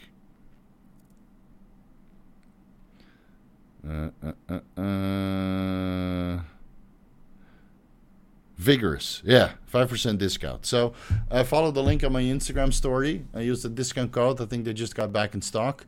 And then I would use that with TRT or at least enclomiphene monotherapy or HCG, because applying DHT directly that close to your testicles will surely cause testicular shutdown. All right, so keep that in mind. Don't use this as a natural unless you have something in place to sustain your, HPTA function or use a replacement dose of testosterone. Otherwise, you're going to be testosterone and estradiol deficient, because DHT is obviously a metabolite of testosterone, but it will shut you down, right? Of course, you reduce the negative feedback of estradiol, but the same you would see with a 10 milligram or 20 milligram dose of ostrine per day. You get HPTA shutdown. Same with all of the other SARMs. And you would get the same from Androctim. So even if you apply it locally, whether that's for beard growth or for penile girth and length, albeit, in the video that I made about it, it was not that substantial. Yes, I did try that, so you don't have to, unless you want to. Then feel free to go ahead. Make sure you have some sort of TRT or enclomiphene or HCG monotherapy in place.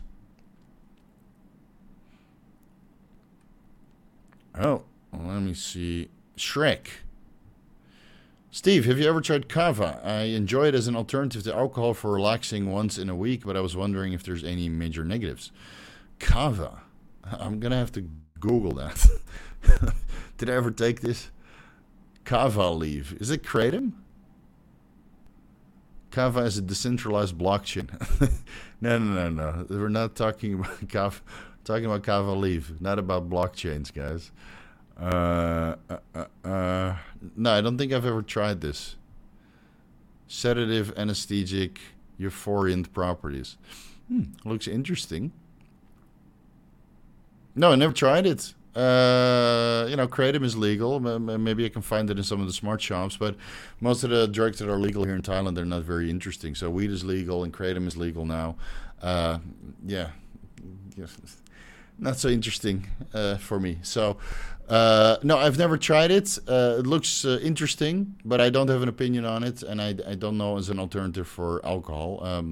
I drink alcohol every 2 to 3 months, maybe 1 or 2 glasses of very, very expensive whiskey with a very, very expensive cigar. So I don't go ham, right? Because I spend too much money on those three, right? 2 drinks and 1 cigar already. And then I feel a little bit guilty for spending so much money. So I don't, ruin my health any further. And then whatever else I do, that's only in Holland, obviously, because there everything is allowed. Besides having a good time. And that's why you need escapism in the form of recreational drugs. Ugh. Hey, Steve. Kurt Batman. Nice. What are your thoughts on Primo versus Masteron versus EQ in conjunction with tests on a slow but steady lean bulk? Watch that EQ video versus your kidneys. Some compelling evidence that EQ is kind of kidney toxic, but it's also because there's some negative effects on your estradiol, which is then kidney protective, which I mentioned at the end of that video. And if you start researching estradiol in relation to kidney health, then it kind of starts to make sense. Now, you get this same inhibiting effect on estrogen metabolism when it comes to Masteron or Primo, but both of those have not been really researched in the context of kidney health. All of these will potentiate similar gains, albeit that I would say that Primo is number 1, then Boldenon, then Masteron, purely based on a personal preference. But some people respond very well to Masteron. Some people respond very well to EQ. Some people can't get real Anavar, and so they poo-poo on it. So it depends on what's available to you, what you can afford, and what you can respond to, and how you interpret the scientific evidence, and if you're willing to overlook some of the potential negative effects that it could have on kidney function health or other properties like hair loss, for example. And then, make your decision and just stick with it for 12 weeks, 16 weeks. And then maybe replace it for another compound that is your second choice for another 12 to 16 weeks on your slow and steady lean bulk. And then see which one gave you the best results, right? If you go milligram for milligram. But in most cases, you need to make an increment every 6 to 8 weeks to kind of keep this progression going. So you might start on 200 tests and 200 Primo, but you might end up in 500 tests and 500 Primo after half a year of being on cycle, right? We're doing a slow and steady bulk, so hopefully you monitor your blood work at the same time. Oh, not this one, sorry. This one is what I want. Is there any point in taking 2 grams of testosterone without growth hormone? Big thanks from the previous answer, Steve. I really appreciate your effort and knowledge. My pleasure, buddy. I wish somebody like me was around back when I got started with PEDs, but that's why we're here sitting, giving back. All right. Any point in taking 2 grams of testosterone without growth hormone? No. There's, or yes, it would still work, obviously, but it would work better with growth hormone, even if it's just 2 units.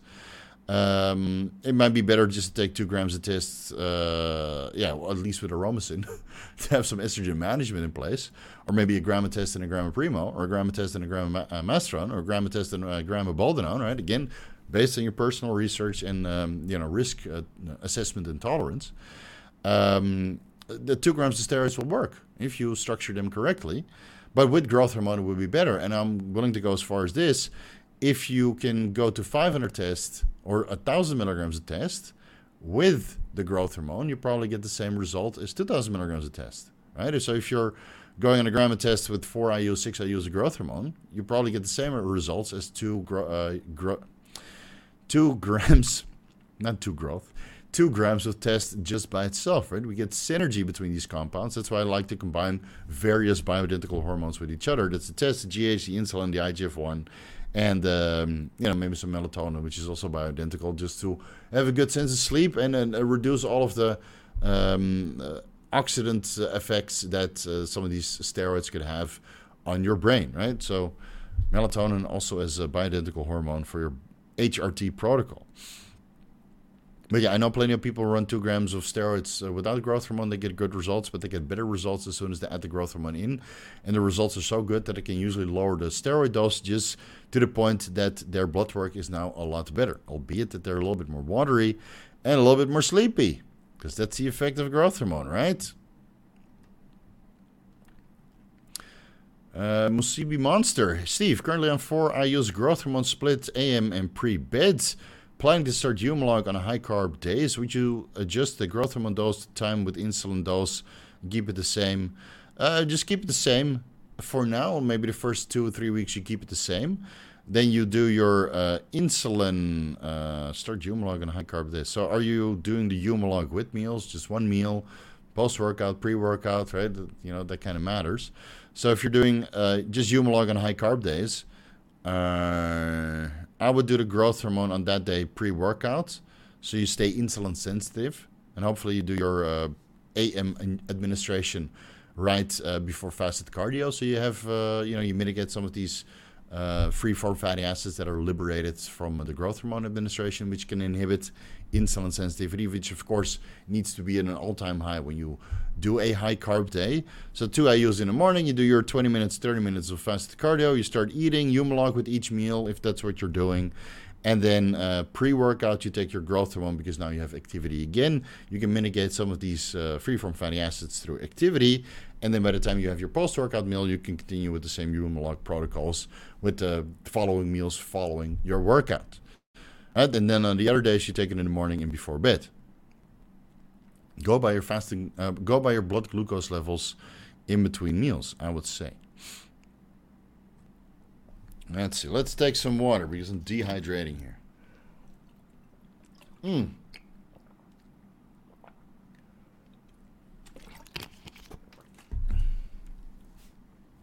DKK. What currency is that? DKK. Danish krone. You guys didn't switch to euro? Good, smart move. All right. Hey, Steve, thank you for doing this. For a short 8-week cycle of testosterone, 600 milligrams per week, for Primo, 400 milligrams per week, and Anavar, 10 milligrams, 20 milligrams per day. Would you use Anavar at the beginning and or throughout? If it's only 8 weeks, I would just use it throughout. You're already going on a gram a gear, so why not add the Anavar from the start? You need your lipid protection in place, your liver protection in place, your kidney protection in place, your blood pressure management in place, because again, it's a cycle over a gram, and even though test Primo and Anavar are reasonably benign, at these dosages you will get some side effects. I would run it all the way through. Right? If you were to go on Anadrol, I would only do it the last 4 weeks. Or Halotestin, which I don't think is really necessary for a cycle like this, last 2 weeks, right? Or Superdrol the last 2 weeks. But Anavar, minimal effect on liver health, will potentiate a little bit of an increase in liver enzymes, of course, but not to the extent that some of the other orals do. I think that Anavar is quite sustainable, certainly the most sustainable oral that you can take for the effects that you get.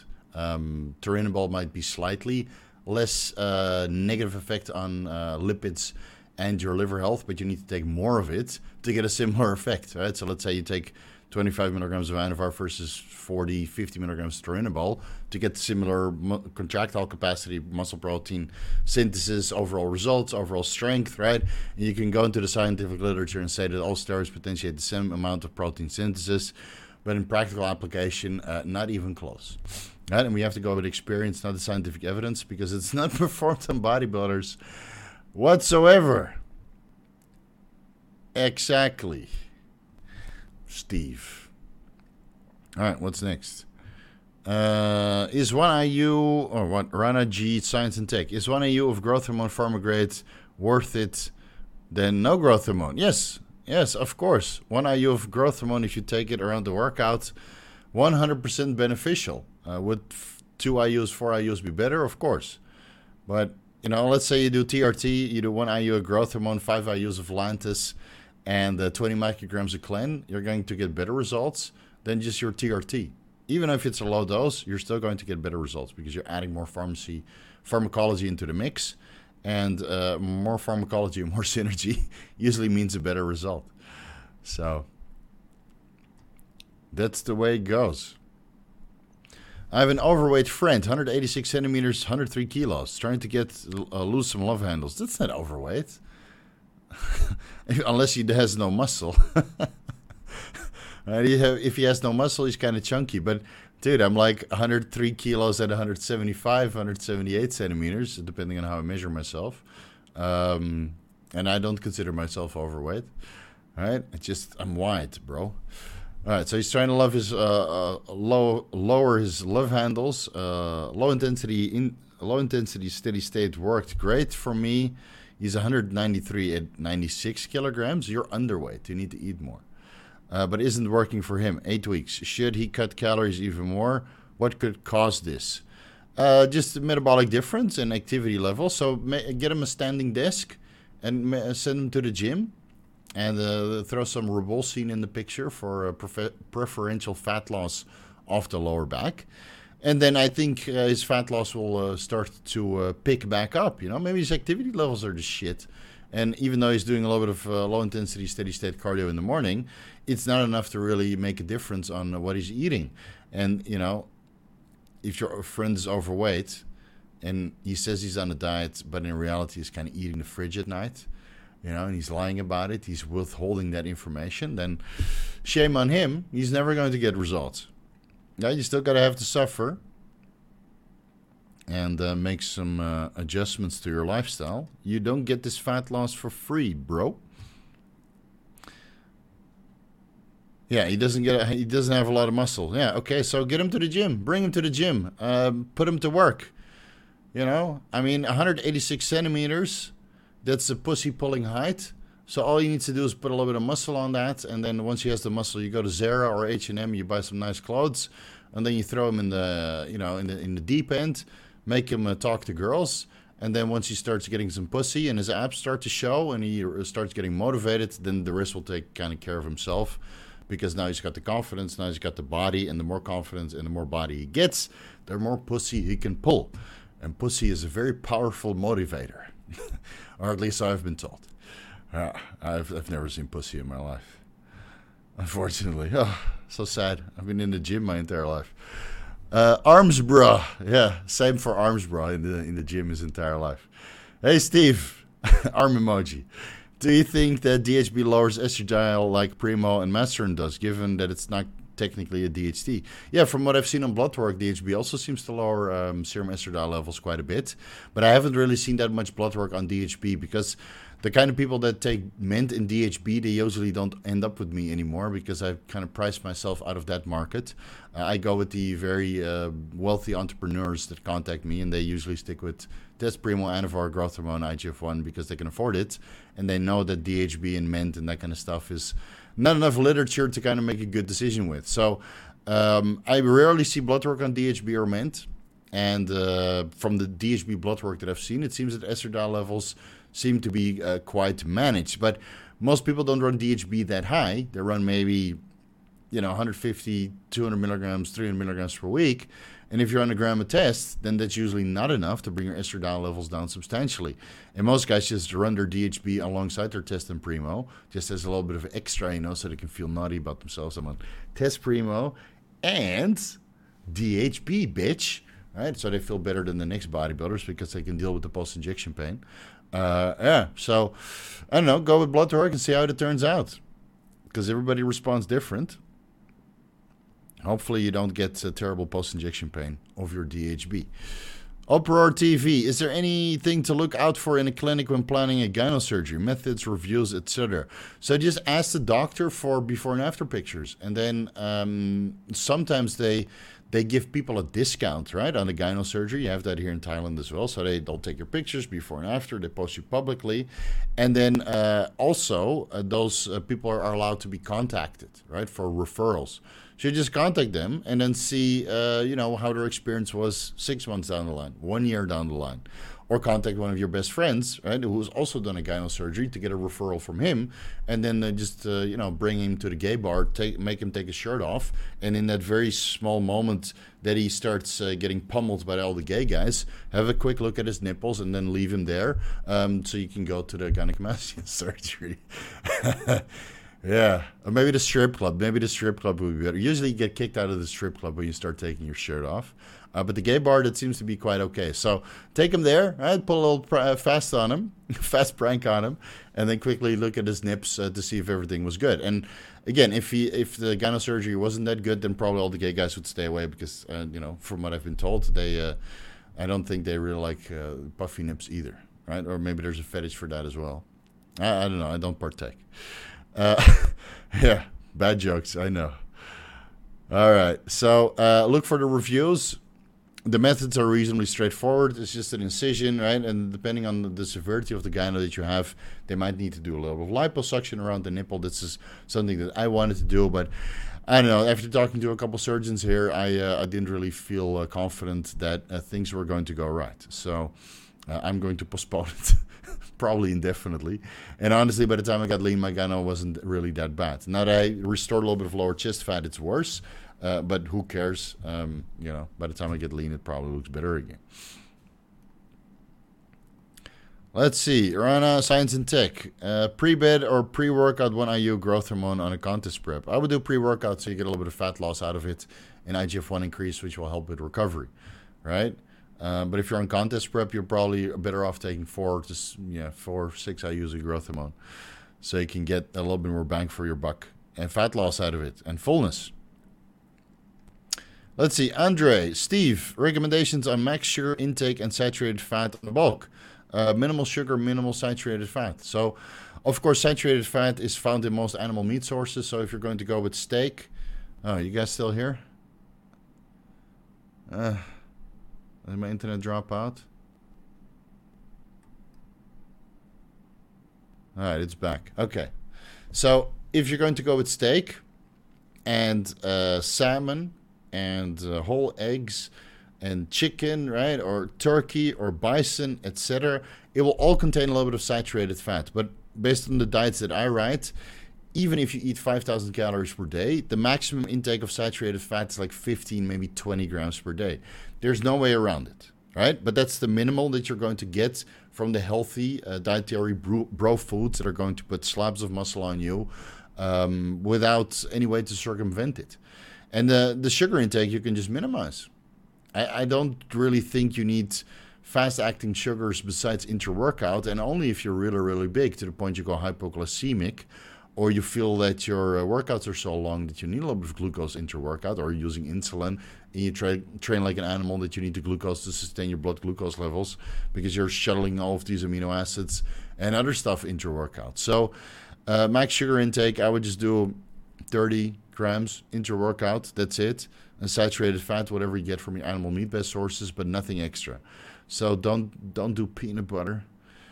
I know it doesn't have saturated fat, but just don't do it. Like, I need peanut butter at the end of the day. No, you don't. You just need to eat better. Eat a half an avocado. Fucking pussy. Daniel, $2.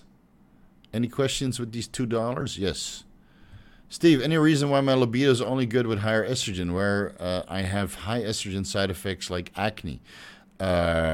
Maybe because your testosterone levels are so high that your estrogen needs to be at high to have a favorable sex hormone balance for favorable libido.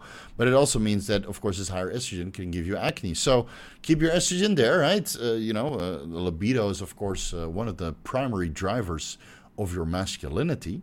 And with horrible libido, you don't feel as masculine because one of your organs is non-functional or less than favorable functioning.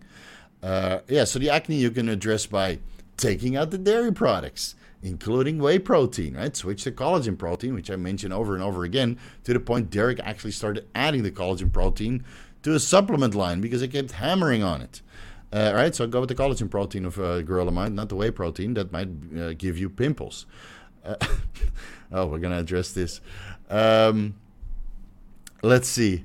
So, high estrogen.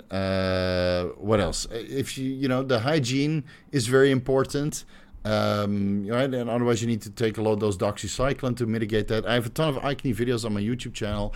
Have a look at them and then start managing this acne appropriately. Because if your estrogen is high and your libido is good, then you just have to find another way to control your acne, right? And acne is usually multifactorial. All right, let's address this one, the elephant in the room. Are you a student of Mr. Victor Black? No.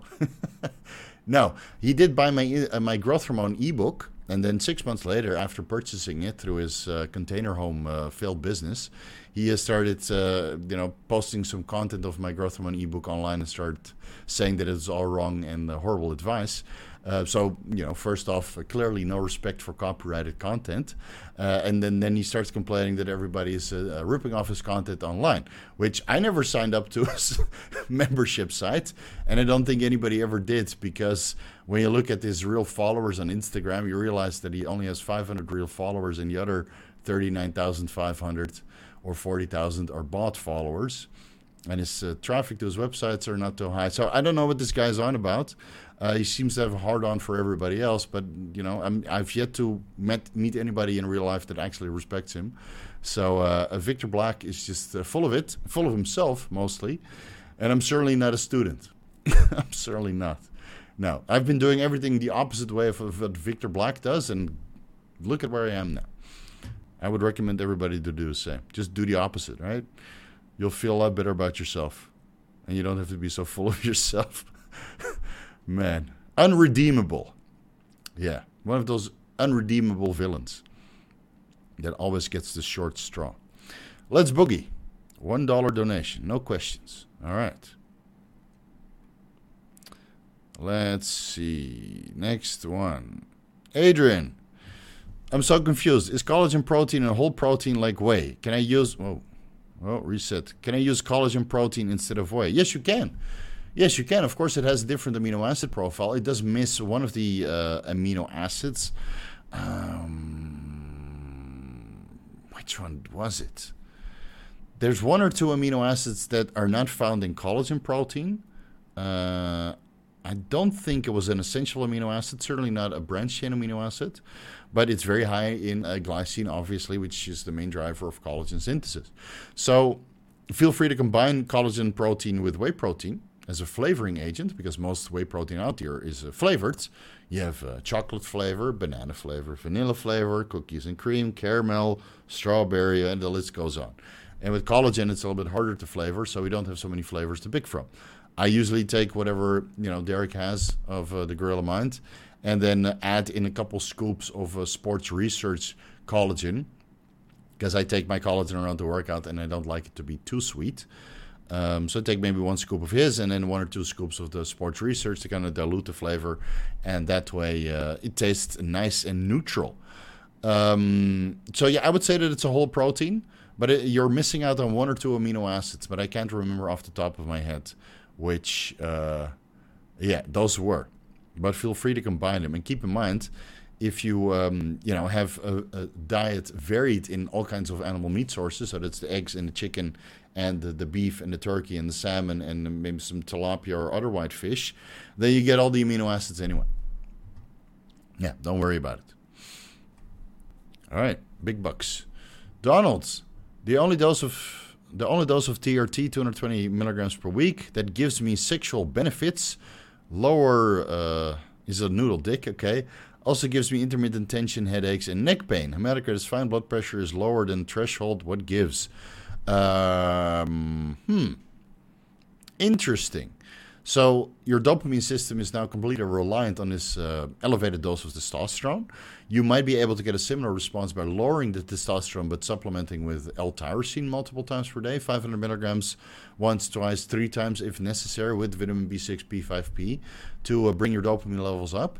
And that way you can kind of offset it, because usually the higher your testosterone levels are, the higher your dopamine levels are, and vice versa. So if you bring your testosterone levels down and you increase your dopamine levels with supplemental means, then your libido might be a little bit better. Now, if your TRT goes down but your estradiol stays the same, or goes higher, or goes lower disproportionately, this is something you need to manage with blood work, right? You do your before, during, and after blood work and make the appropriate adjustments. And it could be that, this amount of TRT is required for DHT, which helps with, let's say, rigidity of the third member between your legs. So maybe you need a certain amount of DHT to be present from this dose of TRT for you to have, solid erections. So that could be another pathway that you might need to look into. So check your testosterone levels, check your estradiol levels, check your DHT levels. And then regarding the headaches, if your TRT is, again, a synthetic carrier oil, you might be in a high inflammatory state, and that gives you a headache. If your blood pressure is lower, it could be that, tension headaches are due to a magnesium deficiency, which I discussed a little bit earlier in this video. So maybe start looking into your magnesium intake or your potassium intake, which also help with, the relaxation and the control of blood vessels. So maybe your blood pressure is lower, in most of the torso where you measure that, but in the head it could be higher, right? Because the vascularity is all different. And of course, the vascularity is outside of your brain in a different kind of blood vessels. So look into magnesium intake. And what else? Maybe vitamin E fish oil to kind of dilute the blood and make sure that it transports through your arteries correctly. And then give these adjustments a try and see if that fixes it. And otherwise, switch the TRT from underground lab to pharmaceutical grade, so the inflammation which is potentially there goes away. And otherwise, lower the dose and kind of compensate for the DHT reduction or the dopamine reduction with androactin cream or L-tyrosine for increased dopamine levels. I hope that it gives you some insight on where to look next. Let's see. Oh, here. Paid for a super chat to rate my physique and tag my Instagram handle, but the super chat didn't show. But payment went through. Did I fuck up? No, I didn't see your payment, buddy. And all payments I would normally see. So if your super chat didn't show up, then usually YouTube kind of refunds you. So yeah, I don't know. But I rate my physiques is probably not a good idea because I'd have to share it here. And it's too time consuming. So just wait for your payment to come back, and then we'll go to the next question. JP. Here, another one. JP. Hey, Steve. Running 350 milligrams testosterone annotated 200 milligrams Primo. Primo maybe test testosterone. Okay, free test was at 522 nanomoles per liter. Test 160. Guys, I don't know the ranges of these nanomoles per liter, so please include that. Otherwise, I'm just giving me numbers. And I don't remember all of these ranges off the top of my head. Please. Free androgen at 1.8. Okay, whatever. Oestradiol, that's fucking high. No side effects. Is this a problem? Well, if the estrogen is this high, then I would say that your Primo is fake. Yeah, the estradiol I do remember, but the testosterone, 160. I think that it goes up to 35, right? So it's like 4 times out of the reference range. Estradiol is about 100 points out of the reference range. So yeah, I would say that your Primo is not legit. So source pharmaceutical, right? Like I always recommend. And then, make the appropriate adjustments or just add in a little bit of aromacin to get your estradiol down. So that is something I would do. And in the meantime, you, source some proper Primo or switch to Masteron, which is commonly not faked because Masteron is actually a lot cheaper. All right. Upper TV. Steve, my creatinine in the urine is 3.6 nanomoles per liter and the reference range is 3.4 to 22.9 nanomoles per liter. Do I have to worry about the low creatinine? You have to do a 24-hour urine collection test because depending on hydration levels and activity levels and the time of day that you measure your urine creatinine levels, it might be all over the place. So you're at the bottom of the reference range but still in range. Measure your serum creatinine to your urine creatinine over 24-hour urine period. 24-hour period, and then see what your glomerular filtration rate is, and then you can worry or not. You probably don't have to worry, but you have to go through the ringer to get that tested properly. All right, so a single measurement is usually not a good indication of what's going on.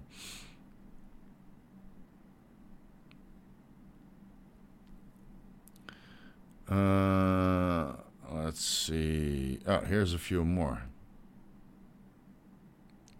Guys, if you start spamming the same questions, I put you in timeout. It's that simple. Plus, I have a fuckload of super chats to answer, so it does take priority.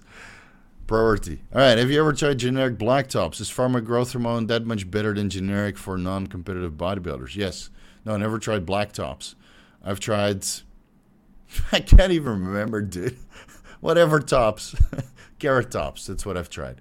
Some of the generics are actually quite good, but the only way of knowing that is just buying some and then doing an IV test or an intramuscular test and seeing how high your serum growth hormone levels get and how much water retention and negative side effects you get, because not every growth hormone is created equally. Some of them potentiate more water retention than others, or they might contain some impurities causing a little bit of an allergic response at the injection site. So with generics, you always run a risk versus running pharmaceutical grades. But I get it, pharmaceutical grade is highly expensive. And still, whether you compete or not, you only have one body, so just respect it. Put up the money, and if you don't have the money, then just don't do a cycle. That's would be my advice. But of course, there's plenty of people out there who would just like to take steroids anyway and growth hormone anyway, but they can't afford so much of it. So you should go with Black Tops. You do 2 IUs intravenously 5 minutes before you draw blood for a serum analysis for your growth hormone levels. It should be over 80 nanograms per milliliter. So that's way over the reference range on a 2 IU IV test. And if you're not willing to do IV, 10 IUs intramuscularly 2 hours before you do the growth hormone test. And then you should be around 28 to 33 nanograms per milliliter, right? So that's 3 times out of the reference range. So it's 3 times out of the reference range on a 10 IU shot, or close to 100 times out of the reference range. Or 10 times out of the reference range, 10 times out of the reference range on a 2 IU intravenous shot. But who would want to do anything generic IV, right? Paceto Coaching. What's up, buddy? Running Steve's complete dream cycle in October. Oh my God, everything arrived today. I'm jealous, dude. I wish I could do this dream cycle again. I'm worried about Jardiance, Januvia, and insulin being too much for my blood glucose levels. Okay, so add in the insulin first. Keep your glucose log, right? So you check your blood glucose before fasted cardio, or when you wake up before fasted cardio, then you do it before meal 1, so that's basically after fasted cardio, before meal 2, 3, 4, 5, and 6, if you have that many meals, pre-workout, post-workout, and before going to bed. Do that for a week before you add in the Jardiance. If you add in the Jardiance, don't do Jardiance and Janova. You only need one of them, right? You only need one dipeptidyl peptidase 4 inhibitor, just one, not 2. So you add in whatever you can get. Put one in, right? Depending on which one makes the most sense to you based on the half-life and the insulins that you're taking. So if you have a long-acting insulin, you can take a long-acting Jardiance. And if you have a short-acting insulin, you take a long-acting dipeptidyl peptidase 4 inhibitor. And if you have a short-acting insulin, you take a short-acting DPPI. But if you have a long-acting IGF-1 LR3, then you take the long-acting DPPA dipeptidyl peptidase 4 inhibitor, right? So it really depends on your full protocol. If you do IGF-1, LR3, and Lantus together, then you also need a long-actor DP4I. So I can't remember if that's Jardiance or Januvia, or they're both middle long-lasting. Either way, check your blood glucose level, see how that affects it before you add in the DPP4I, and then afterwards you might have to lower your insulin dose, because your insulin is now not broken down as fast, so the active life and the onset, peak, and duration has changed, but your IGF-1 levels also stay more elevated because this prevents the breakdown as well. So you probably have to lower your insulin dose, because the whole point of taking these compounds, the Jardiance and Januvia, is to...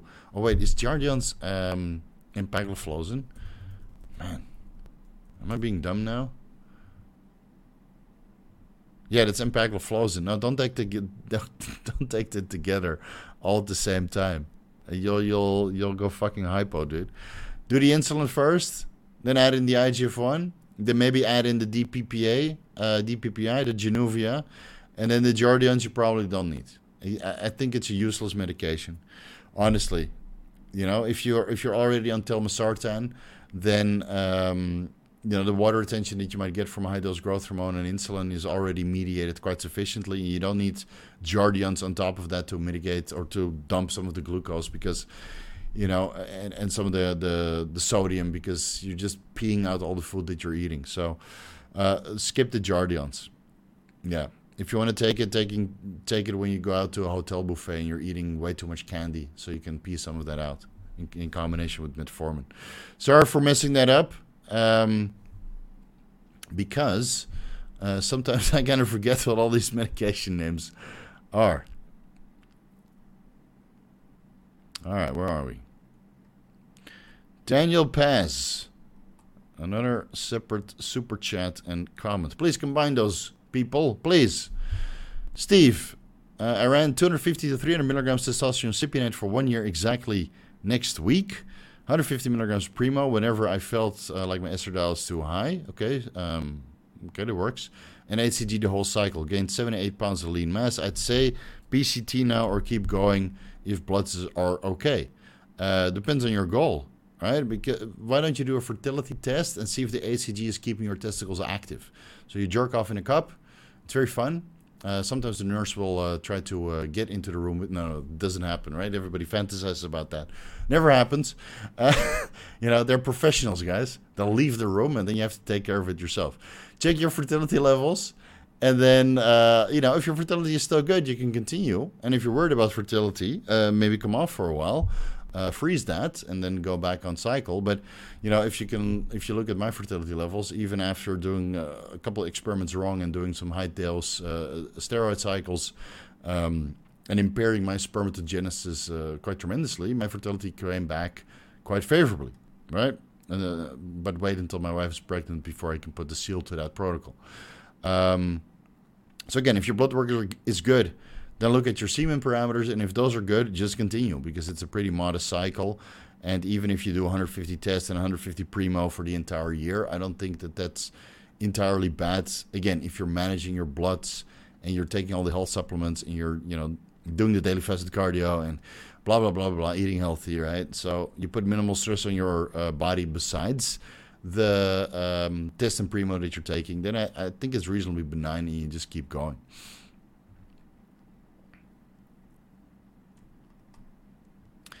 Patrick, I'm using Black Tops now in conjunction with Serostim. I find generics stronger for some reason. Serostim is 100% legit, by the way. All right, take the Serostim out. See if you still get the same effects for a month. And then compensate by increasing your generics for the same amount of units that you were taking on the Serostim. It could be that the Serostim is simply enhancing the effects of the Black Tops. And stronger is a little bit difficult to pinpoint because, again, most people go by water retention.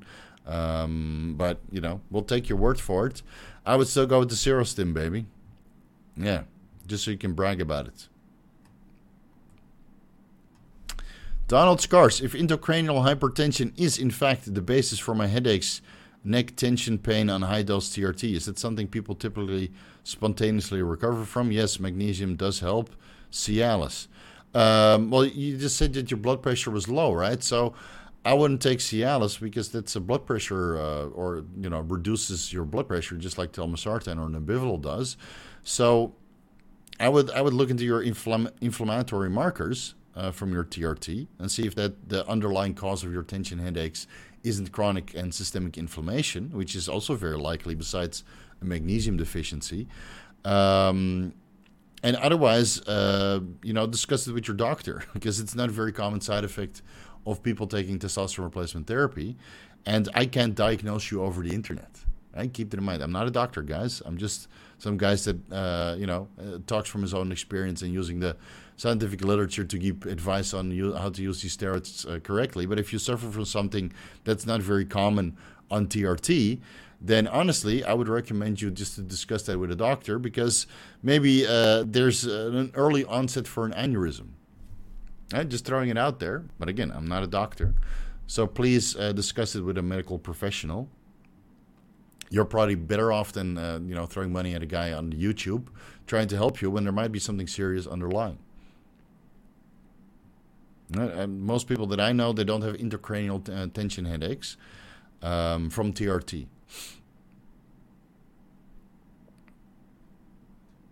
All right, what is this? Abivuz. My wife, 24, used testosterone propionate for libido and general wellness. 3 milligrams every other day was going well, but she experienced some virilization of the voice, so we pulled it. It stopped. Would it be better to go with Anavar? No, just look into 25 milligrams DHT. But she's still quite young, so, whatever virilization you already gave her is now there forever. Yeah, you can't take it back. So I would just proceed with caution, dude, because okay, our libido is great, but you're slowly turning your beautiful wife into a dude, and that's something you can't take back. So why don't you improve her libido just by giving her love and attention and becoming financially secure and just feeding her well? And then if DHT 25 milligrams is required after that, then I think that's reasonably benign. But at her age, her hormone panel should look pretty good, and her libido should not be bad. Unless there's some underlying condition with poor nutrition, poor health, or your relationship is not as good as you think it is. All right?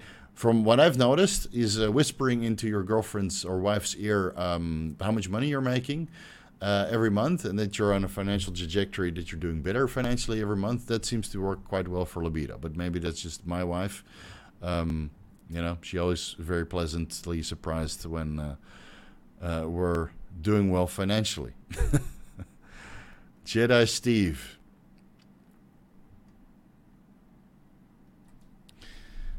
Steve, in regards to the physical performance effects of telmisartan and Bival, what are some of the positives and negatives that you see in yourself and your clients with each of these compounds?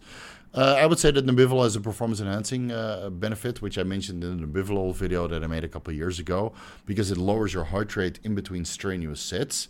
Now, that works for me, but Chase Irons, for example, he said that he couldn't get his heart rate high enough, and that he felt that he wasn't able to, really push as hard as you normally would. So, individual response really contributes here. And when it comes to telmisartan, I would not say that there's any physical performance benefits. Of course, it keeps your blood pressure in range, and thus your heart can contract easier because your blood pressure is not the negative feedback on, or the rate limiting factor of how hard your heart can contract, because the blood vessels are fully dilated, and thus you prevent left ventricular hypertrophy or heart enlargement in general. And apparently scientific evidence is there that higher dosages of telmisartan can revert left ventricular hypertrophy. I'm not really sure if that's performed on athletes who keep training strenuously, right? Keep putting that pressure on the heart. So again, evidence is always a little bit wishy-washy and depends on who interprets that for you, whether it's the most magical compound known to man based on rodent studies, or somebody with a sober mind looks at that and says, okay, this is interesting, but it might be beneficial for what we're doing here for bodybuilding, because we're not general population and we're not rodents. Right? So you have to extrapolate the data smartly. Not everybody is capable to do that, unfortunately. So again, be careful who you listen to out there. So I would say that the performance benefits of telmisartan are minimal over Nabivolol, and individual response determines if your Nabivolol will give you a positive effect by reducing the time that you have between strenuous working sets, because your heart rate comes down faster, and thus you can put in another strenuous set earlier than normal, and thus improve your hypertrophy response that you get throughout the workout. But then again, Nabivolol can also lower your metabolic rate by keeping your heart rate down the entire way throughout the day. Also good for heart remodeling, right? Or prevent negative heart remodeling, because now your heart rate is lower, and the telmisartan allows your heart to contract easier, because there's no, the arteries are kind of relaxed, so you don't have this backing up of high blood pressure at any point in time, whether that's at rest or during strenuous workouts. So I like to combine both of them. And guess what? I still got heart enlargement throughout the cycle. So I took 40 milligrams telmisartan and 5 milligrams Nabivolol, and I have my baseline echo of my heart before I went on cycle. Normal heart. I go on cycle, my heart is enlarged, and just the same as my heart was enlarged before I added in the Nabivolol or telmisartan, and I just use Cialis. But maybe there's some muscle memory there, right? So that's why I always laugh at some of these statements that people make, because they can't even afford to go into the hospital to get a fucking echo done and publish that publicly. Yeah. Who has the balls to do that besides me? Peasants. Yeah. Oh, the scientific evidence says this. Go do a fucking ultrasound. Bad heartburn from Cialis. Help. Help. What meme is that again? Some kid. I forgot which one it was. All right, so bad heartburn from Cialis. Yeah, so you can get that from oral steroids or Cialis. The key here is apple cider vinegar tablets from now, the double strength, the 750 milligrams apple cider vinegar with each meal to increase the acidity of the stomach. So the esophagus, the mouth of the stomach stays closed, and now this acid doesn't go up through your, your windpipe all the way, creating acid reflux and heartburn. Right, so apple cider vinegar with each meal, increase the acidity of your stomach, and now this Cialis that you're taking will not cause that effect anymore. And otherwise, if that's not enough, look into betaine hydrochloride. So you have apple cider vinegar and betaine hydrochloride. What was it? 600 to 800 milligrams with meals to increase the acidity of your stomach as well. And then this issue of heartburn is completely gone. And if that doesn't fix it, take the Cialis out and switch it for telmisartan, valsartan, lisinopril, whatever else to control your blood pressure. Because, that's also blood pressure medications, right? Cialis we take for blood pressure management, albeit that, we do want some increased blood pressure in the middle leg also, right? This is the benefit of Cialis. I ran Cialis for years, man, 5 to 10 milligrams per day. And, great gains. Maybe we should add it back in now that we're conceiving and all. Mega Shredder 101. Does a test blast raise metabolic rate? Yes, it does. Makes you more insulin sensitive, raises metabolic rate. You can see this from one of the metabolites, 7-keto DHEA, which actually works on your metabolism. And testosterone works on your metabolism as well. Do you see that on your TSH levels and your total and free T3 and T4? Probably not, right? Your thyroid binding globulin might be a little bit lower, just like Anavar and some of the other steroids. Lower your thyroid binding globulin and thus freeing up more T3 and T4. So you might see slight alterations in your blood work parameters on your thyroid panel. But in overall sense, of course, more testosterone means more metabolic rates because you have more androgens in your system. Your nutrient partitioning is increased. Your nutrient requirement is increased. Your insulin sensitivity is increased. Your overall muscularity is increased. Your body temperature thus increases. And it means that your metabolic rate goes up. So what works very, very well is you start at a certain amount of muscle mass and a certain diet, and you progressively keep increasing the testosterone over time, and you just get leaner and bigger and leaner and bigger and leaner and bigger, as Chase Irons is proving to you guys all the time. But he shouldn't talk about it, because then otherwise everybody gets the same gain train results, and nobody would sign up for membership sites anymore. Poor Chase. Can't get a break. Joey Zimba. Would you make a video or point to where you could pin your pec? Been pinning carnitine in the pec for some time now. It's lately been hard to push. Don't pin it in your pec. Just do it sub-Q on your butt cheeks. You twist it aside, you stick the needle in with one hand, and you inject subcutaneous into the adipose tissue around your butt. Why would you pin it in your chest? It has no localized effect. Why would you create scar tissue for no reason? If you want to inject something in your chest, go with Amino Asylum, Stampede, or Super Shredder, or IGF-1. Right? At least it has a localized effect. Joey, bro, what are you doing? And it's been hard. It's been hard to push because any injectable can create some scar tissue. So go get some deep tissue massage therapy and Graston technique on your chest until it feels nice and loose, and then you can function or have a normal functioning chest and get the striations and the detail and the full range of motion. Mr. Jason, are you a monk? Not really. No, we just got this robe, and I like this robe. It's Saturday evening. You gotta chill. All right? Maybe I'll upgrade myself to a Playboy robe. What was it? What is this guy's name called? Playboy guy.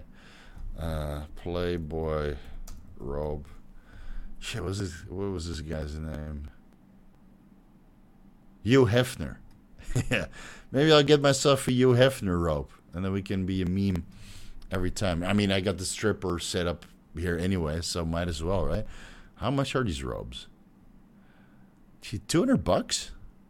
Oh, $100. Oh, this one is cheaper. Okay, this one is only $20. AliExpress, of course. All right.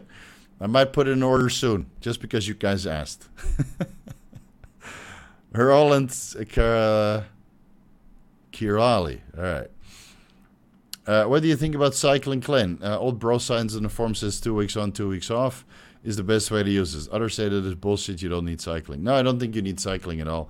You just need to start low and slowly build your way up. So you start at 20 micrograms for like 2 weeks, maybe 3 weeks, and then when you feel the fat loss slows down a little bit, you go to 40 micrograms, 2 servings of 20 micrograms throughout the day, and then you slowly keep increasing it over time. But, you have metabolic adaptation, you have, over carb loading, you have inactivity throughout the day. Like a lot of people don't track their steps. So if you do everything right, your diet is super, super tight, and you don't over carb over the weekend, and you don't over cheat meal over the weekend, and you keep your steps up, then you probably can just get away with 40 to maybe 60 micrograms of clen and get the job done. And then other people need 120 micrograms of clen to get the same job done because they're inactive and not doing everything correctly. So, I think you do lose sensitivity over time, especially if you go higher dosages. And then you need to take ketotyphon to kind of open up the beta-2 adrenergic receptors again. And then you certainly need to lower or half the dose of clenbuterol, because you really notice from one day to the next, you take 120 micrograms clen and you don't really feel your heart rate go up. And then you take 1 milligrams of ketotyphon before bed. The next day you take 120 micrograms and you're on the floor wondering if you're going to die because your heart rate is that high. So please drop the clen in half as soon as you put in the ketotyphon. The cycling I've done, but I found that staying on lower dosages and just incrementally building it up over time works a lot better, actually. Yeah. Hugh Hefner, that's right. Thomas, is injecting super shredder into your delt also more beneficial than, for example, on quads on a push day? Yeah, I do feel that it has some localized effects, so you can do it in the delts, and then ideally you train delts first for some of the super shredder to go systemic and potentiates its effect locally. So you do half a cc here, half a cc there, or if you're a big badass like me, you do a whole cc, or maybe half a cc super shredder, half a cc stampede on both sides, the best of both worlds. Crazy workouts. And then you do your laterals first to kind of, absorb that, make that go systemic a little bit, get the vasodilation, and then start doing your front delts. And then take some pictures before and after, share that on Instagram, make sure you tag me so we can all have a good laugh, because your shoulders will look stupendously large. I remember the first time I took Stampede, I put it in my chest, right? And then I was doing chest, I got this crazy pump, and then I walked away from my flies, and I looked in the mirror, I'm like, this is insane.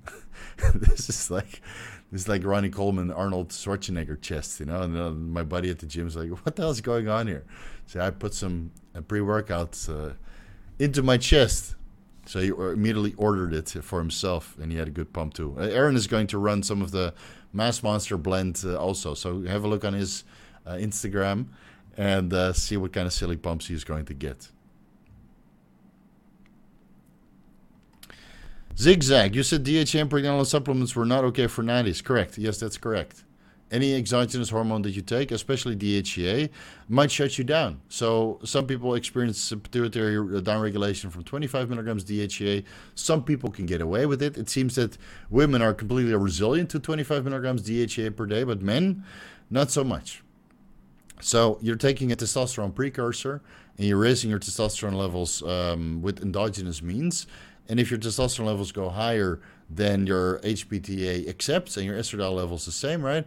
Then it just shuts down LH and FSH, and now you're reliant on DHEA. And 25 milligrams DHEA per day might not be sufficient for normal testosterone and estradiol levels. So you're basically shutting yourself down for nothing. Just go with test, DHEA, and pregnenolone and growth hormone. And then you have a full HRT protocol. Finally, all of my clan Qs answered. So amazing. All right. My pleasure, buddy. You get what you pay for. Even though it's £1.50. Fuck, man. Can't even get a coffee for that. Don't get me wrong, guys. Every super chat is appreciated, whether that's $1 or $10. Yeah. But it's good to see that you got your questions answered. Sancho. No question I see. Let me scroll down a little bit. Okay, guys. Oh, here's $1 and then another $1. Okay, or $2. Clen versus T3 for fat loss. I would say clenbuterol. Yeah, I would say that clenbuterol is better because T3 will also potentiate some catabolism. and it makes you flat. But clenbuterol doesn't really make you flat. It just enhances fat loss. And, if you add in the T3, you need to increase your protein intake to offset the increased, metabolism that you get out of it. T3 is more diet dependent, So you can, of course, combine both, but then your heart rate is really stimulated through thyroid receptors and beta-2-adrenergic receptors. So your heart rate will be really, really high. Could be quite uncomfortable. I would only do that if it's absolutely necessary. So I would choose Clen over T3.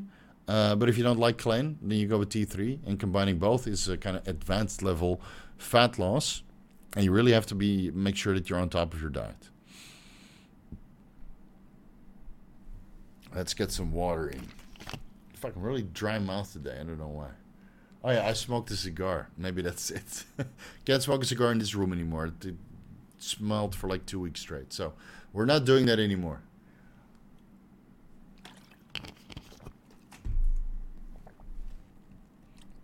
Colin Ruiten, your thoughts on a new Dutch health clinic? Why is everybody spamming me about Dutch health clinics lately?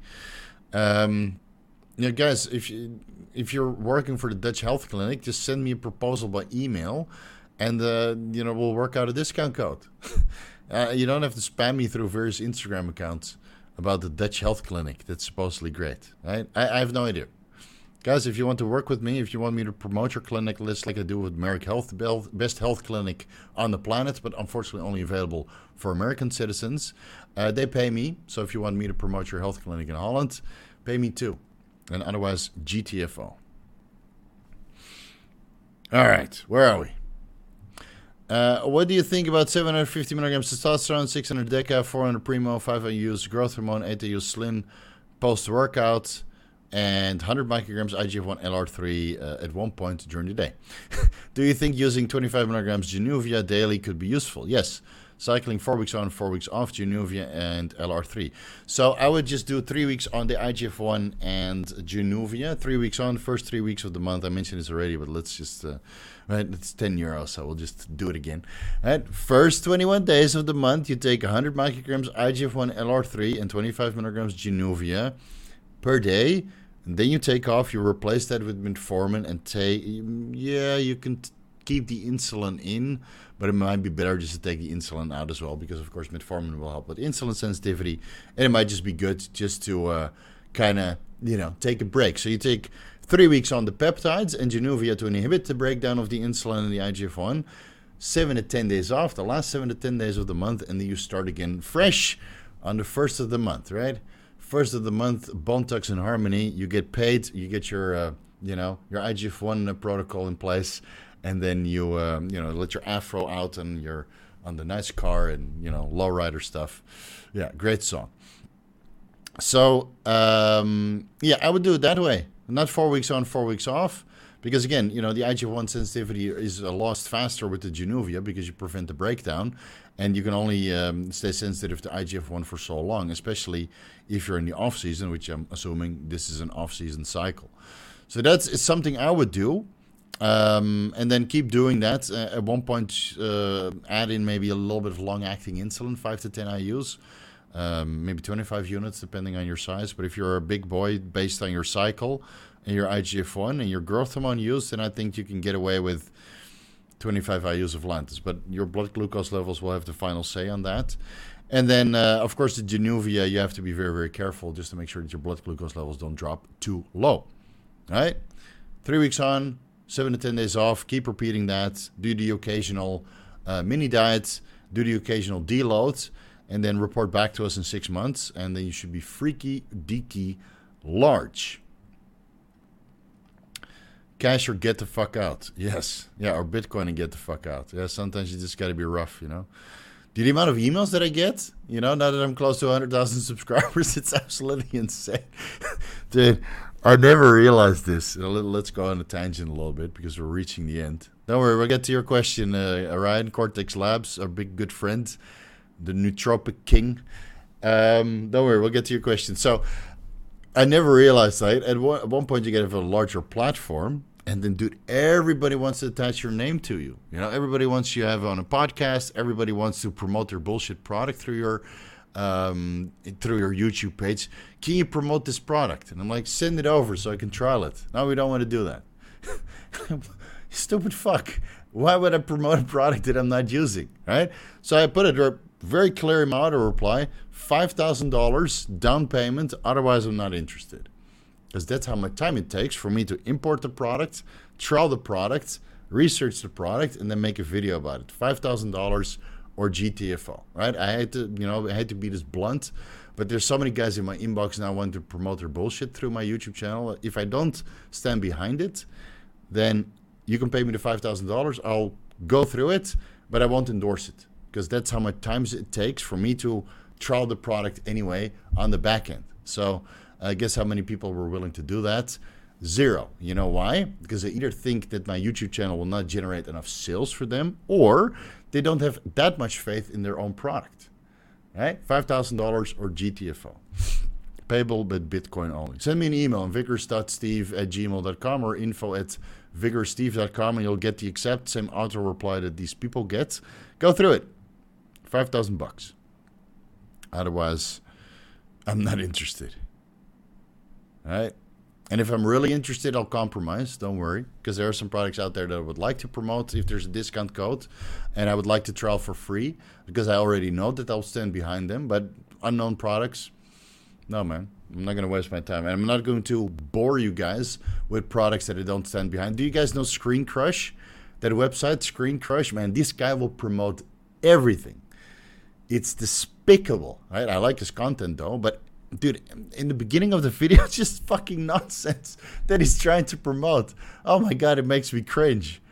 Man, this guy will promote everything, and you're diluting your content and you're, disrespecting your audience, thinking that they're, stupid. Imagine if I start promoting random shit on the YouTube channel that I don't know. I mean, you guys would leave. I already know this. Okay, Ryan, Cortex Labs, what's up, buddy? How have you been? What mechanistically would explain better libido on every other day testosterone replacement therapy versus every day with the same dose, 180 milligrams per week? Theory is higher milligram dose released a day or higher peak DHT saturation at the AR, the androgen receptors, right? Thoughts. Hope you're doing good. So basically the difference is between every other day administrations versus everyday administrations is a variation in serum concentrations, right? With every other day, it will fluctuate a little bit. And with every day, it will fluctuate less. And in these fluctuations, these peaks, you get more or less aromatization. So some people respond well to more aromatization and more conversion, 5-alpha reductase activity, to dihydrotestosterone.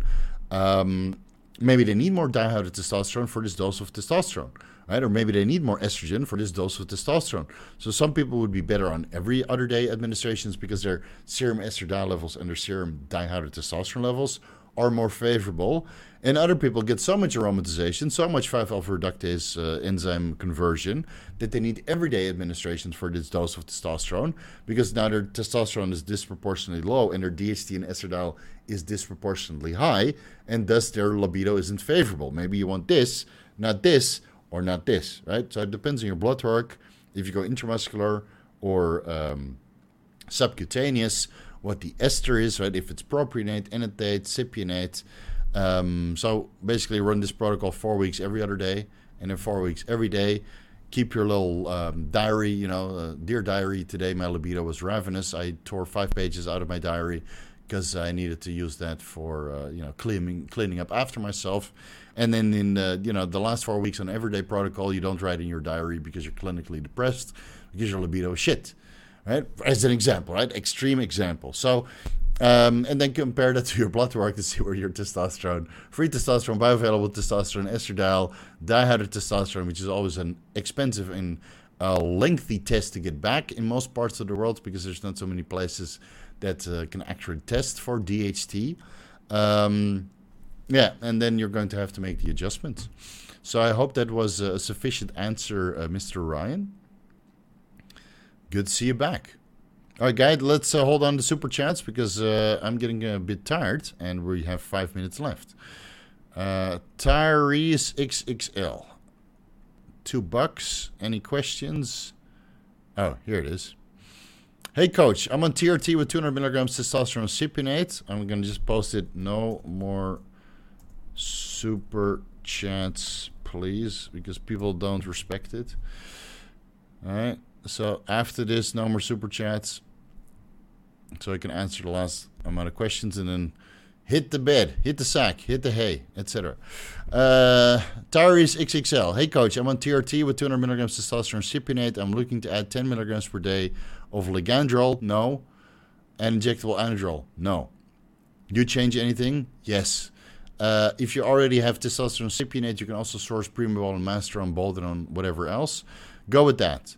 LGD is SARMs are for kids. SARMs are for babies. And injectable anadrol, 100% sure that the carrier oil is synthetic and you get severe systemic inflammation. Just throw it away. Throw the LGD away. Go with Primo and Anavar. Do yourself a favor and stick with pharmaceutical stuff. Please. Please. And, these questions need to end. But I get it. You want to try something exciting. You think that LGD is the magic potion because all these people who sell SARMs talking about it and raving about it, those guys are full of shit. SARMs are inferior to steroids in every way, shape, or form if you use them for anabolism. And injectable anadrol is just highly inflammatory because of the oil. So please don't do it. All right. Mega Shredder 101. Are you a Thai citizen after 5 years of living there? No, man. To immigrate, to get naturalized into Thailand, you need to pay taxes for 3 years, and then you can either ask for residency or for a passport, which you need to apply for. You need to learn the language, you need to understand the history of Thailand, and they're going to shit test you to see if you have the patience to be an actual Thai citizen, right? Because foreigners are hot-headed, they swear, they get frustrated, we get angry, we get moody, and the Thais don't really have that, right? Unless you really push them super, super far, and then they kind of lose their shits. So I know people who wanted to get their Thai passports, and they kind of get shit tested, they're ready to apply. Last minute changes, you need all these documents, right? It's just part of the process. You just have to take it with a smile. So you get all of these documents, you go there, and then, appointment canceled. Another way to shit test you. Right? So they really hammered down on you, and it's just all part of the process to see if you can deal with this with the utmost respect and patience before they hand you over your passport. You just have to go through the process. And they do the same thing. They shit test you if you want to get naturalized in Holland or in the United States, et cetera, et cetera, et cetera. I think, Dennis James, it took him like 15 years before he got an American passport. And Flex Lewis, it took him 8 years or longer. Right? And of course, Dennis James is originally from Germany and Flex Lewis is originally from the UK. It took them years, and both of them pay taxes there. So, it's not easy to get a new passport in some of the countries. And other countries, you can just walk in, pay $25,000, and you walk out with a passport. Right? So it depends on what you want. But no, I'm a Dutch citizen with a Dutch passport. And I've been here for 15 years. And, I have a marriage visa. That allows me to stay because I'm supporting my Thai wife 100%. Sancho, how much beetroot extract per day would help with blood pressure? I would say like 2 grams per day, if I remember correctly. It's been a while since I recommended beetroot extract. I'm going to use your payment to consult Google just to confirm that I'm not beetroot extract. I think it was 2 grams, like 500 milligrams, like 4 times a day or 3 times a day. So unprofessional, right? Yeah, let's say 2,000 milligrams. Yeah, I think that's enough. But I would rather have you use Cialis. Probably cheaper too at 5 milligrams per day. All right, here we are. Imran Motalo. My endo put me on progesterone, 25 milligrams along with 50 milligrams DHT to get cortisol back in range. Insulin resistance, so has been on metformin, 1,000 milligrams extended release. Glucose in range on TRT. Anything else to look for concerns? Well, that much progesterone kind of makes you sleepy and lethargic, so I wouldn't take that too long. You're already on TRT, so you don't have to worry about pituitary downregulation from this much progesterone and DHEA. To get your cortisol back in range, I mean, there's better ways to do that. Right? Removing all of the stimulants, for example, and just going through the blues and the ringer a little bit. And the insulin resistance, I mean, if you need that much metformin, you also need to look into your diet a little bit, buddy. And eat a little bit better, because insulin resistance or diabetes or pre-diabetes, it's a lifestyle issues. You can fix it with medication, but you're just masking it. So please, just start eating better, start sleeping a little bit better, remove some of the stimulants if you're taking that to, modulate your cortisol levels normally. I would keep the DHT in there at 50 milligrams per day with the TRT, and then slowly phase off the progesterone and the metformin, because it's not very sustainable, right? So if you care about anabolism and that kind of stuff. So yeah, look into those ways and then take it easy. All right, where are we? Oh, this already answered. Domin Bolliger, what's up, buddy? Hey, Steve. All right, do you have a question? Oh, here it is. Okay, last one. Hey, Steve, we discovered that the hip bone of my girlfriend is too big for the socket of her hip bone.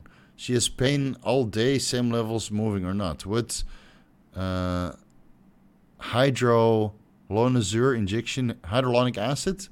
I have no idea. It seems like a structural issue that I'm not qualified to give advice on. So, if her hip bone is too big for the socket, I mean, dude, I wouldn't know. Honestly, like hyaluronic acid might help. Yeah, I honestly don't know, dude. This is way beyond me. I'm not a doctor, and I'm certainly not specialized in these kinds of issues. So just discuss that with a doctor who's qualified to do it. And then run it past him. Some of the doctors are quite forthcoming. And of course, if you're in Belgium or in Holland or some of the European countries, most of the doctors would just frown, do both sides repeatedly while you're talking about hyaluronic acid. And you might have to do it by yourself, but I wouldn't know. No, sorry, I wouldn't know. It's not my expertise. All right, guys, let's wrap it up. My Gorilla Mode Respawn. Best nootropic on the market is starting to wear off. I'm getting a little bit sleepy. It's been a long day. A lot of consultations still, somehow. I don't know why. I thought it would come kind of slow down, but it didn't. So, yeah, long day. I'll answer this one. Thomas, will it be on the Anabolic podcast again anytime soon? If Paul invites me, I didn't get invited this time, but hopefully next week or maybe the week after. Or maybe in September, if I'm nice, then I'd like to be on anytime, an hour before we go live on the Vigorous Q&A. I'm totally down. I like Paul and Chase and Dr. Todd and Colin, and am I forgetting anybody? I think that's it. Yeah, that's usually the dream team. Of course, Colton. Sorry, Colton. Colin and Colton. Sorry, Colton. Forgot about you. And they just had Tanner, Tanner Tatert on. So welcome to the fitness industry, Tanner. You're doing a good job. Maybe we should have a podcast with you soon. Guys, if you want me to get Tanner Tatert on, if you know who he is, let me know down below in the comment section and we'll get to work on it. We'll give him a different hat than the one he was wearing today, though. All right? No subliminal messages on my YouTube channel. Save that for Netflix. All right, guys, we're out of time. Thank you guys so much for watching. Peace out. Enjoy your weekend. I'm going to go to bed because I'm dead tired. But next week we got a lot of interesting videos dropping very, very soon. I'm sure you will like it. Steve out.